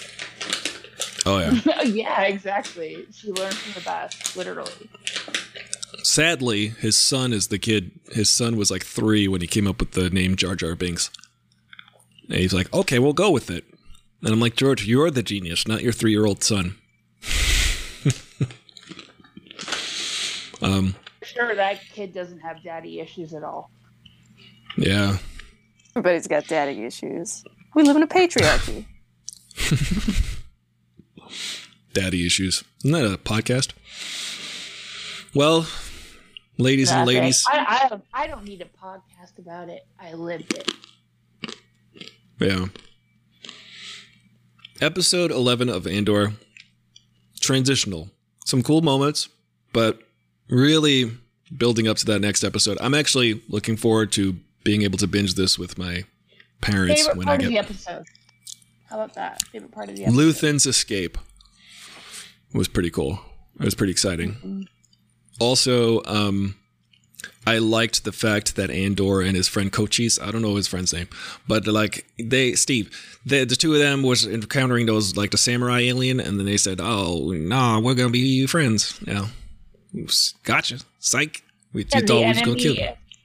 Yeah, the enemy of my enemy is my friend. The enemy of my friend and me is an enemy. Thank you for chatting with me about Star Wars, the geekiest thing on the planet. It's the most wonderful thing. Those pictures behind me are of the blueprint designs of. They're the actual. I believe these designs are the actual trademarked images that they've created, so that the designs of the vehicles and they're trademarked. So those are the submissions, the trademark submissions for, say, like an X-wing, TIE fighter, the Millennium Falcon, and is it Falcon or Falcon? And a AT-AT. It's Millennium Fulcrum. The Millennium Fracture. The Millennium Fulcrum. Millennium Fizzy. The Millennial. The Millennium Arsenio. Crust. The Millennial Hall, or the Arsenio Hall. That doesn't make any sense, but thank you so much for joining me. I've been streaming since around, what 2 o'clock today? 2, 3 o'clock? And no, probably like 1:30, no, 2 o'clock. So I think it's time that I quit streaming. I also got a strike. Oh, I got 9 minutes before I reach 2 hours. Let's just hang out for 9 more minutes. Let's see. I did like a lot of. It's going to be set up. I do believe that the next episode, because this is something we have not gotten during this entire Star Wars show, is a space battle. So I think that perhaps they will give us. Oh yeah. I think that it will. We're building up to it because now they're like, oh, can you fly this thing? Also, there were 2 X-wings in Saw Gerrera's cache or attaché or case or his what is it, arsenal. So we see they're not just going to show us 2 X-wings. Be like, by the way, just these X-wings. I'm going to leave this right here. I do get the sense that we're going to get some Star Warsing next episode, but this season, so far, really? Yeah. What do you think of the hotshot pilots? Me? Yeah. Who do you think is going to surprise you with moves like Luthen just did for us? Do you want to surprise you? He's got moves like Jagger. I would say, I don't know if Andor's going to be a hotshot pilot. He's good on the ground. Yeah. So far. Boots on the ground. Yeah. Boots on the ground. Boots on the ground. Suited for the stuff that he does. He is well suited for that. He is more of the mascot. He's the mascot for the rebellion. Yeah, he's a good vehicle for the story. Interesting way to put that. Yeah, he wears an ascot. He's a mascot. And then he dies, and then R2-D2 replaces him. Yeah. Beep, boop, beep, beep. So, do you think actually the droid is the main character all along? Like R2-D2 and C-3PO are the main through line from all the Star Wars movies? Yeah. Technically, that was George Lucas's intention. The droids are the real heroes. I remember learning that when I was a kid. They are. I remember learning that when I was a kid, that R2-D2 and C-3PO were our doorway into the story. So like that was George Lucas's intention always. We talked it out. You guys let me talk, and we eventually came to a collective understanding. Yeah, that my hair. I always understand. I never agree, though. Only my opinion. I only agree when it's my opinion. You know what I'm saying? I have to make every opinion mark. See, I'm a Virgo Libra cusp, so it's like a constant battle between the head and the heart. Did you say I'm a Virgo with a tusk? I'm a Virgo with a tusk. No, dude, I'm not into that shit, but, like, excuse me for cussing, I don't want you to get, like, demonetized. I won't. That's not the problem. The problem is when I use. Demonized. I'm gonna get demonetized. I'm gonna get demonetized. I'm fighting through antibiotics that make me feel like I took a pain pill. Only you only get the hazy feeling, but the pain's still there. Those lazy, hazy, crazy days of summer. Loosey goosey. No, I joke around about it. I don't take that stuff seriously, but it's funny because it is like they say, like, oh, Virgos are super logical and Libras are super emotional, and I'm like right on the border, and I'm like, well, that does explain my personality. I believe in the Barnum effect, where you can describe anything in particular vague terms, and people will say, "Oh my gosh!" Yeah, everything. Yeah, everything. You can find some level of truth in anything. Because our brains like to make connections like that. Yeah. I think that we can. People will generally. Well, that is the entire basis. That is the entire basis for film. Ladies and gentlemen, this is what I spent a lot of money on film school for, which I finally paid off during 2020 when I got a disaster loan. I paid off my college. What I learned in college is this. Movies, motion pictures, moving picture shows are a sequence of thesis, antithesis, synthesis. That is to say, if you take a picture of like a lemon on its own is just a lemon. And then if you put a picture next to it of a baby crying, that's just a baby crying, right? But we, in our brain, go, the baby tasted the lemon and it was sour and they're crying. We made that story. Those are just two pictures. You made that story. I came up with a different story. We stuck the lemon in the baby's eye. I don't know. What was your story? A baby is scared of lemons because lemons were showed to them every time they cried. So it became a feedback loop of see lemon, cry. I'm crying when I see a lemon. Cry harder. How did And that's your movie. But you put them together. You put them together in your head. You synthesized the two things, and you made a story out of it. That's what movies are. That's it. They show us a picture. Movies. And then they show you another picture, and we have decided in our mind that somehow they make sense. And there's so many conventions that we have been primed for over these last 120 years that we don't even know that we're like constantly filling in all of the gaps in movies. That's why also it's really annoying to me that Star Wars has to explain literally everything, or at least the bad writers of Star Wars for like a lot of the stuff. Tony Gilroy and all them, they've been doing it right. Shockingly enough, and actually this may shock you, I did get a 4.0 in my college script analysis class. There you go. I mean, that does not Can you hear that? mean I have any authority on anything. I just think it's funny. I don't want to diminish your accomplishments because getting an A in any class is something to be celebrated. Yeah. But I think of John Mulaney's little bit where he's talking about it was college. You could say anything. I think who was the author's name that he said? I don't remember. Not where I was. I think Mon Mothma was a lesbian. You get partial credit. You know?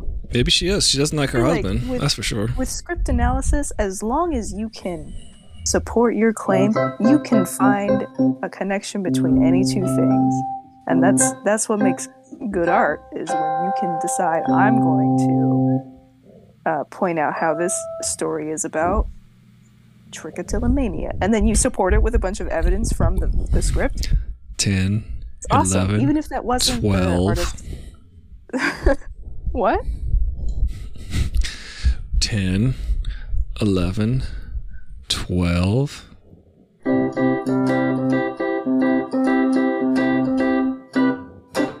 Thank you. Did you hear welcome. that? I heard it. It sounded like a very far away little keyboard. Yeah. It's like it's actually a very cool effect if you can make like a little library of sounds with it coming through your microphone into Discord out of my microphone. That's a cool set of sounds. I can. Let me see. Watch this. I'm gonna do it right now. Application. You're doing it right now? Yeah, Logic. Ready for it? Running is Logic. Oh, I can't hear nothing. And then hello, can you hear me? Can you hear me? Yeah. I hear you. Oh, okay. Okay. And then input devices past 1. So yeah. So yes. Yeah. I need to do yes. Yes. And then I could I don't hear. Wait, don't. Can you hear that? I can't. No. Froze. You don't hear nothing? I'm doing a magic. You're logicking? Yeah. Can you hear that? It's so delayed I heard a little though. bit of it.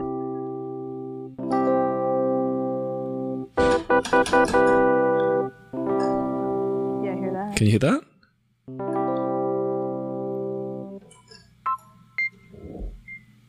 It's a peak episode now.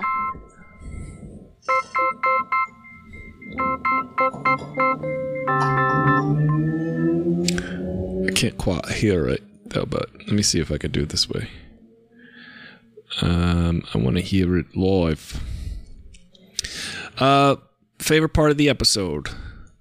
No, you go. When Mon Mothma was holding out those tears, she was like in it.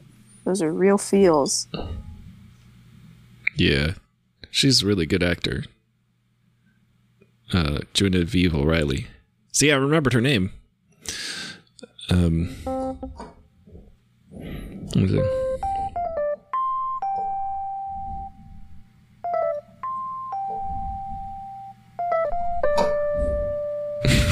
I'm hearing this song like 3 seconds after I play it. Watch. I'm gonna play the note now. And then I just heard it. It takes like 20 minutes. She was really good. The show's really good. I'm gonna turn that off. Sounds better coming out the speakers.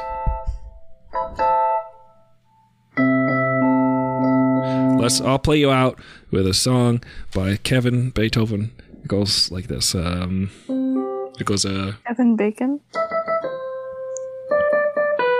Thank you. How does that one go? It's like feet, foot, feet. You've got some dancing feet. Feet, speed, with feet. With feet. You gonna use them feet. Feet. Dance now. Sandwich. Oh. Baby, you got some feet. You got feet on your feet. One on each of your feet.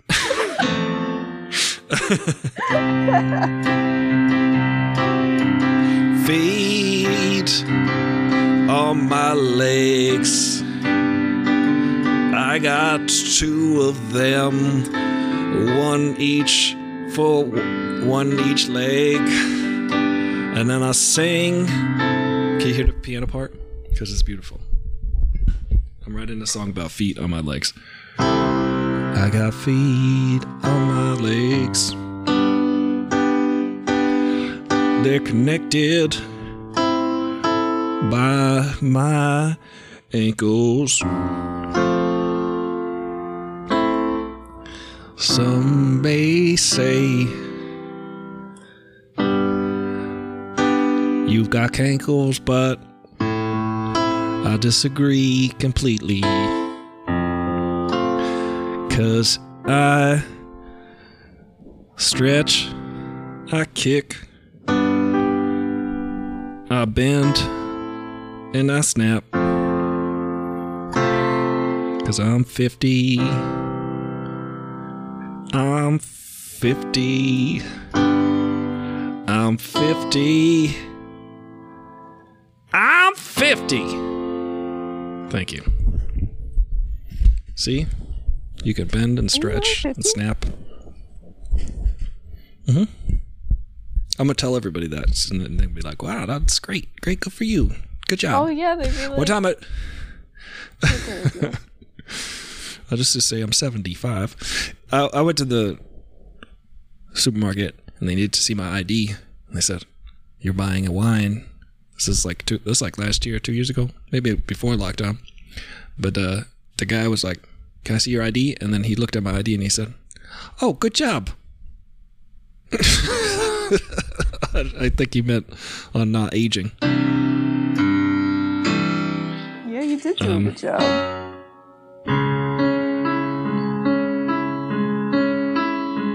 I can hear it now.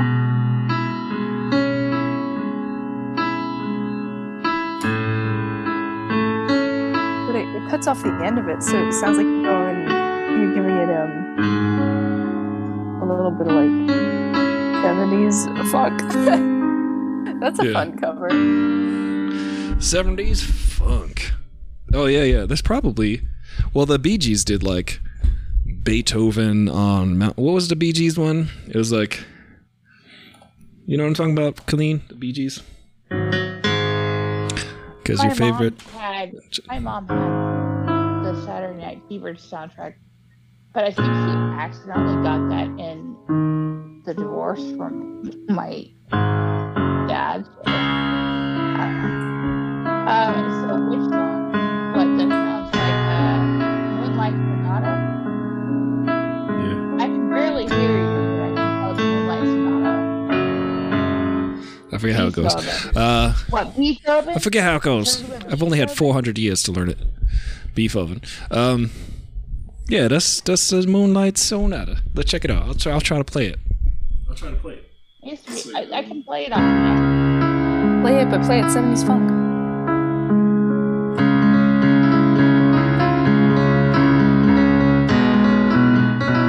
That's more like like a bossa nova. I think it was the Beatles song was Strategy.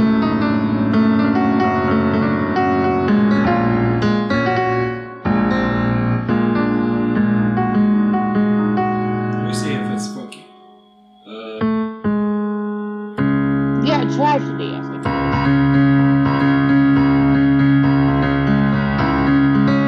Yeah.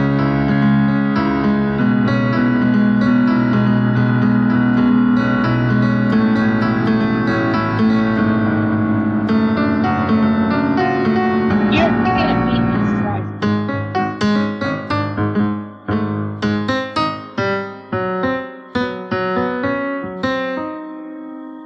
And then it goes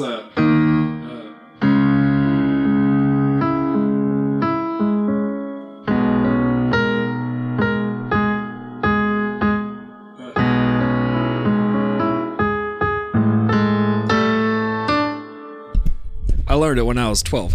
Not when I was 12, when I was 20, actually. Here's a fun story about that. I actually have a book. I still have it. It was given to me by my music teacher in like my drama classes and my college music, my high school music theory classes.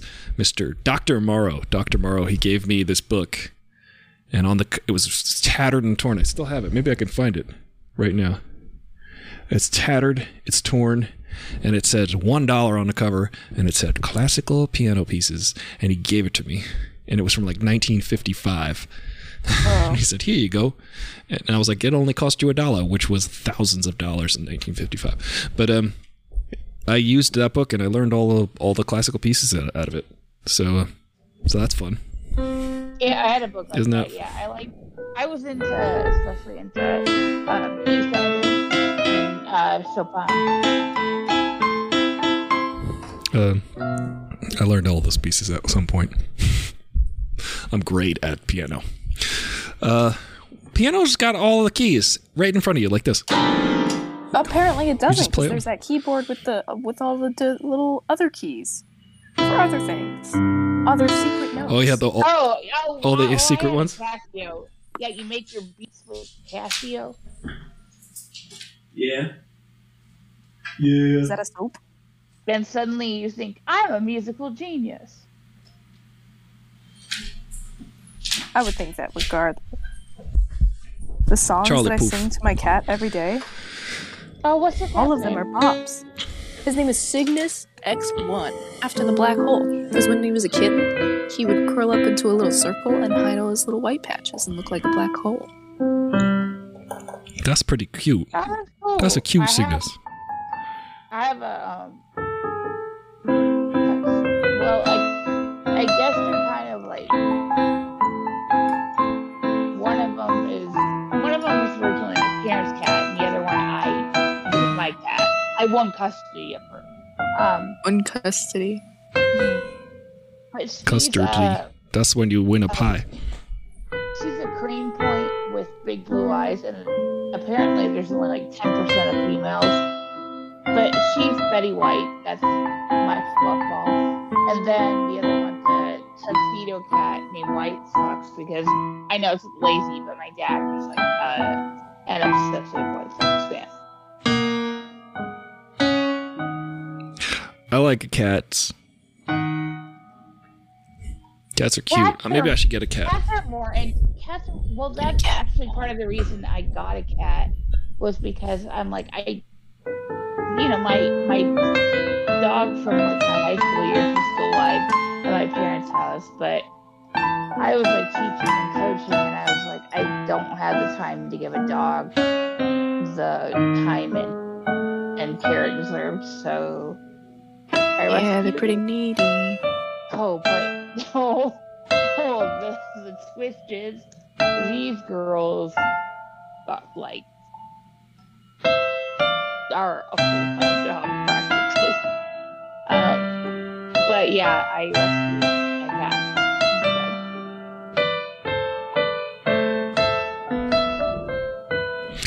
I love every I single cat rescued in the world. every cat.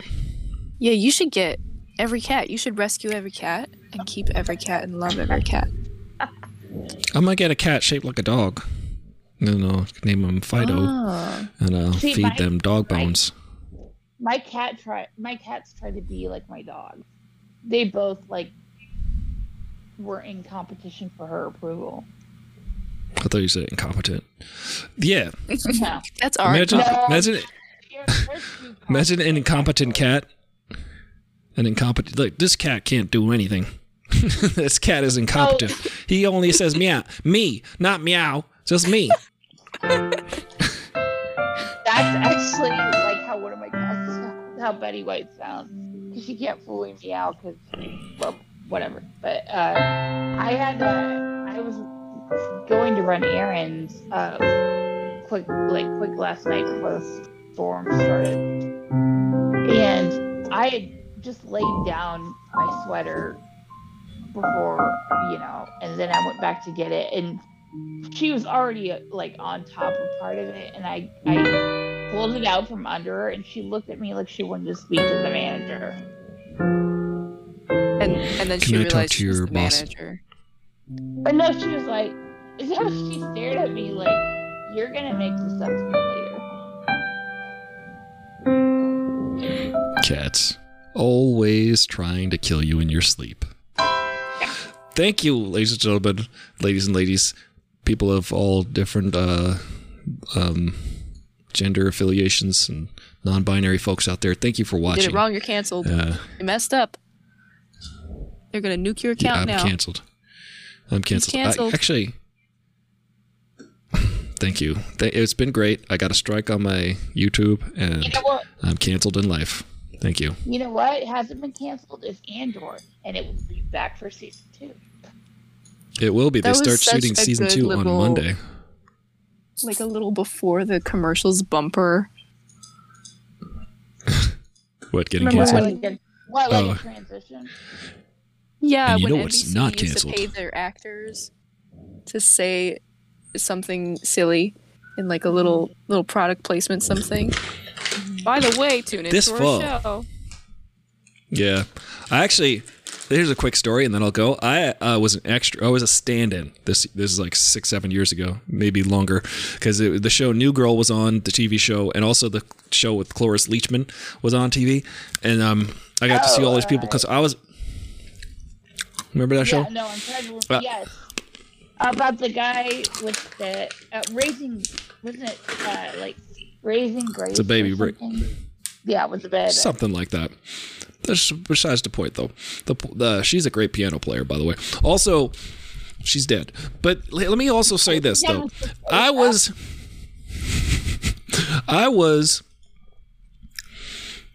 I'll tell you a quick story about Cloris Leachman, though. She went on tour as a pianist. Her son was her manager. She went on tour. She was like 95. I don't know. She was old. She's Oscar winner, Cloris Leachman. I remember she was on the View one time, and then she came out, and she was like playing the piano, and she played it like this. She played it like.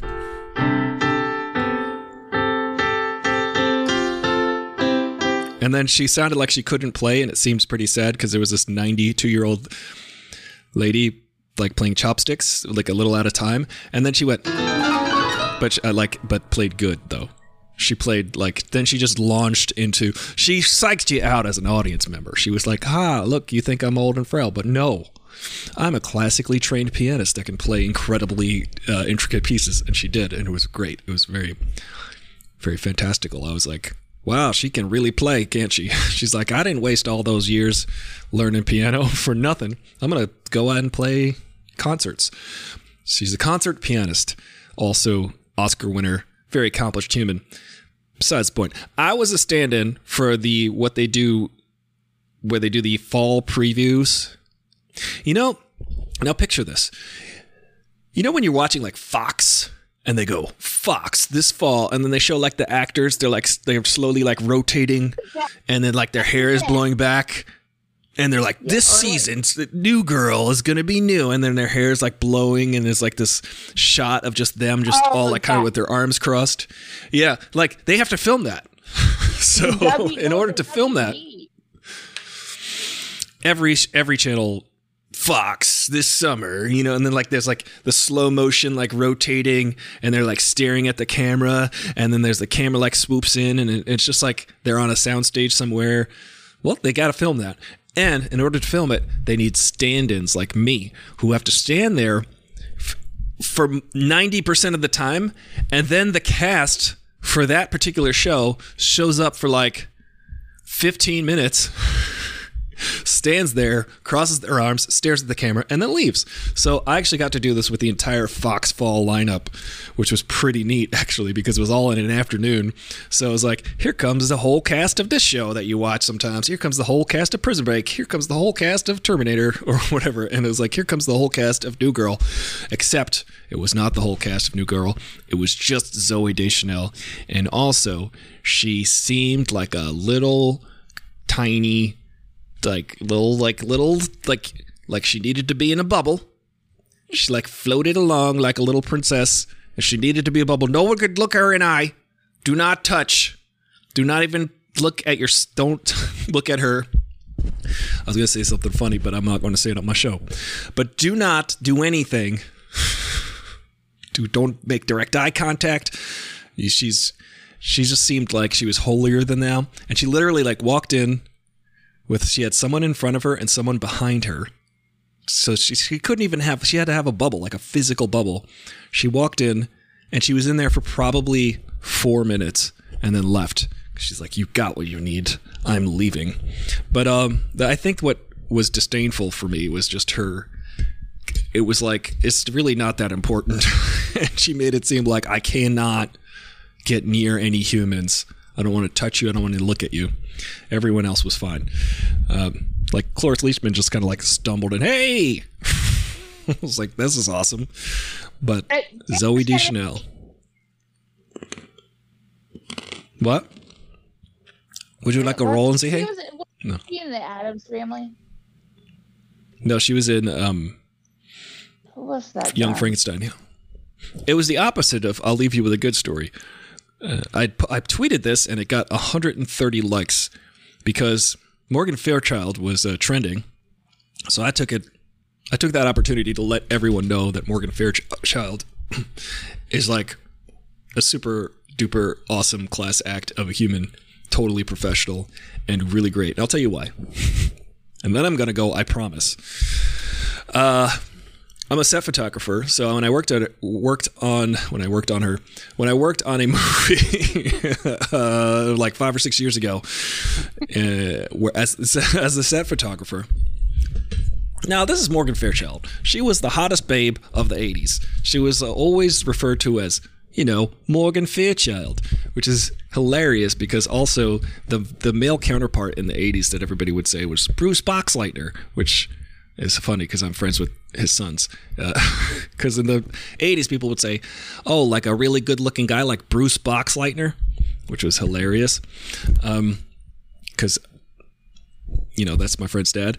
But also, when they say, like, a hot babe like Morgan Fairchild, she was, like, the coolest, nicest, awesomest grandma ever. Because here's what I sat there on my computer editing photos. Now, a lot of the photos are of her, because I'm on the set shooting a movie that she's in.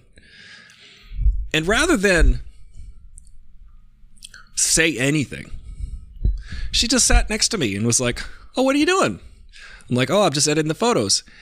And because she's in the industry of how she looks, like this is part of her career.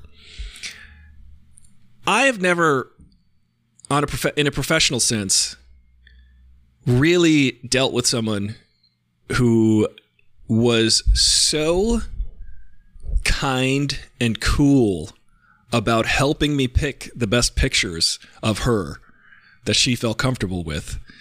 And I get it because I'm a photographer and people are like very sensitive about the pictures they take and how they look in the pictures.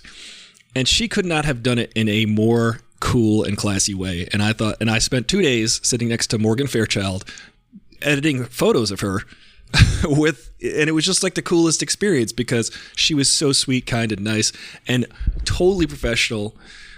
For the rest of the shoot, everybody loved her. She was just the greatest person to have on set, and I think that she was trending the other day, and I just took it upon myself to give her a shout out and let everybody know that she's totally the real deal. She's the bee's knees. She's great. So she's the most uncontroversial. Yeah, she's the most uncontroversial person in the world. Yeah. Well, and anytime she makes noise, it's good noise. Yeah. And my best friend in college was actually named after Morgan Fairchild. And their name is Airchild? Their name was Fairchild? No, okay. Airchild. Make fun of killing me again. Organ. My name is Organ Airchild. No, but she had just she has a really pure heart and the best intentions, but she went through a lot of rough things, and to know that she was named after somebody who has a similar kind heart is nice to know. Oh man, it'd be terrible if Aristotle had just told us that she was the worst, and you had to think about your friend who was named after someone who's the worst. I hope you don't have any friends named Misha Barton. I would just be like, oh God, no wonder. Like, oh, poor Morgan. She's already been through so much. What's the other lady? I hope you don't have any friends named Misha Barton. Crawford? Oh God. Joan Crawford. Yeah. I hope you don't have any friends named Joan Crawford. That was the best way I could describe. Cyndi Lauper. I was in a horrible. Cyndi Lauper is terrible. Yeah, I remember that happened to you. Awful. I actually a few years ago I dated a horrible person, and they the best I would just. He said he's not the timing joke, the jokes and the timing thing about jokes. Let me just remind us all, timing is everything. I was dating someone and they were very, very. Some people are like, "What happened?" I'm like, "Listen, I don't advise ever dating Joan Crawford. So if you guys know who Joan Crawford is and Mommy Dearest and all that, that joke is hilarious. If not, I'm old and I'm a dad with no kids. And no cat. And no cats. No, that just reminds me of Amy Bryant on SNL described herself as a child with MILF. That's pretty funny. Thank you, A.D. Bryant, for being funny. Maybe one day you could be a full-fledged MILF, as in the sense of having a child. Only if she wants. Yeah. Well, thank you for being here. Thanks for the chat. We had a wonderful time. Andor is great. This episode, I think, was... If you watch them all in one big 10-hour context, I guess, or 8-hour context, because they're all like less than an hour, you probably would just... This would feel like a nice lull, not a lull, but a nice come down from the last episode, which was a crazy climactic episode with incredible speeches.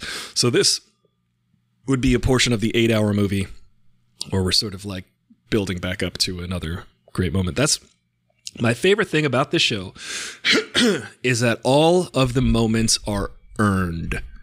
It's not like episode 1, Star Wars episode 1, where immediately when I was sitting in the theater watching episode 1, The Phantom Menace, I remember this very clearly, within like 4 minutes of the beginning, there are lightsabers and there's fighting. Like all of a sudden, like the lightsabers are just pulled out and Jedi just go crazy. And I'm like, how did we get here so fast? Like, how did this suddenly happen? I don't know if you remember the beginning, but it was like they're suddenly just trying to cut a door open with their lightsabers. And I don't remember the first episode 1. I just remember like 30 seconds of the fight with Darth Maul, which is the only part I find redeeming about that movie. But that first part, I was like, we're already fighting. I don't even understand what's happening now, but we're already wielding lightsabers. This show, Andor, earns every moment so exquisitely, and that's a great show. And I think that they should, if Tony Gilroy ends season 2 and concludes Andor there and doesn't stretch it out for another season or 2, because you could still connect it. There's still 4 years before Rogue One. You could still have 2, I'd say at least 2. Definitely you could do 4 seasons of this show, and I would be totally happy with that. Because the fact that the way that they just, the first half of the season was an entire movie, then the last 4 episodes was an entire movie, and now this feels like we're on to something yet again. Exciting future. All right, I'm kaput. I'm done. I'm gonna go eat some wontons. Thank you so much for being here. Okay, bye. Colleen and Glover. Bye. Bye. Bye-bye.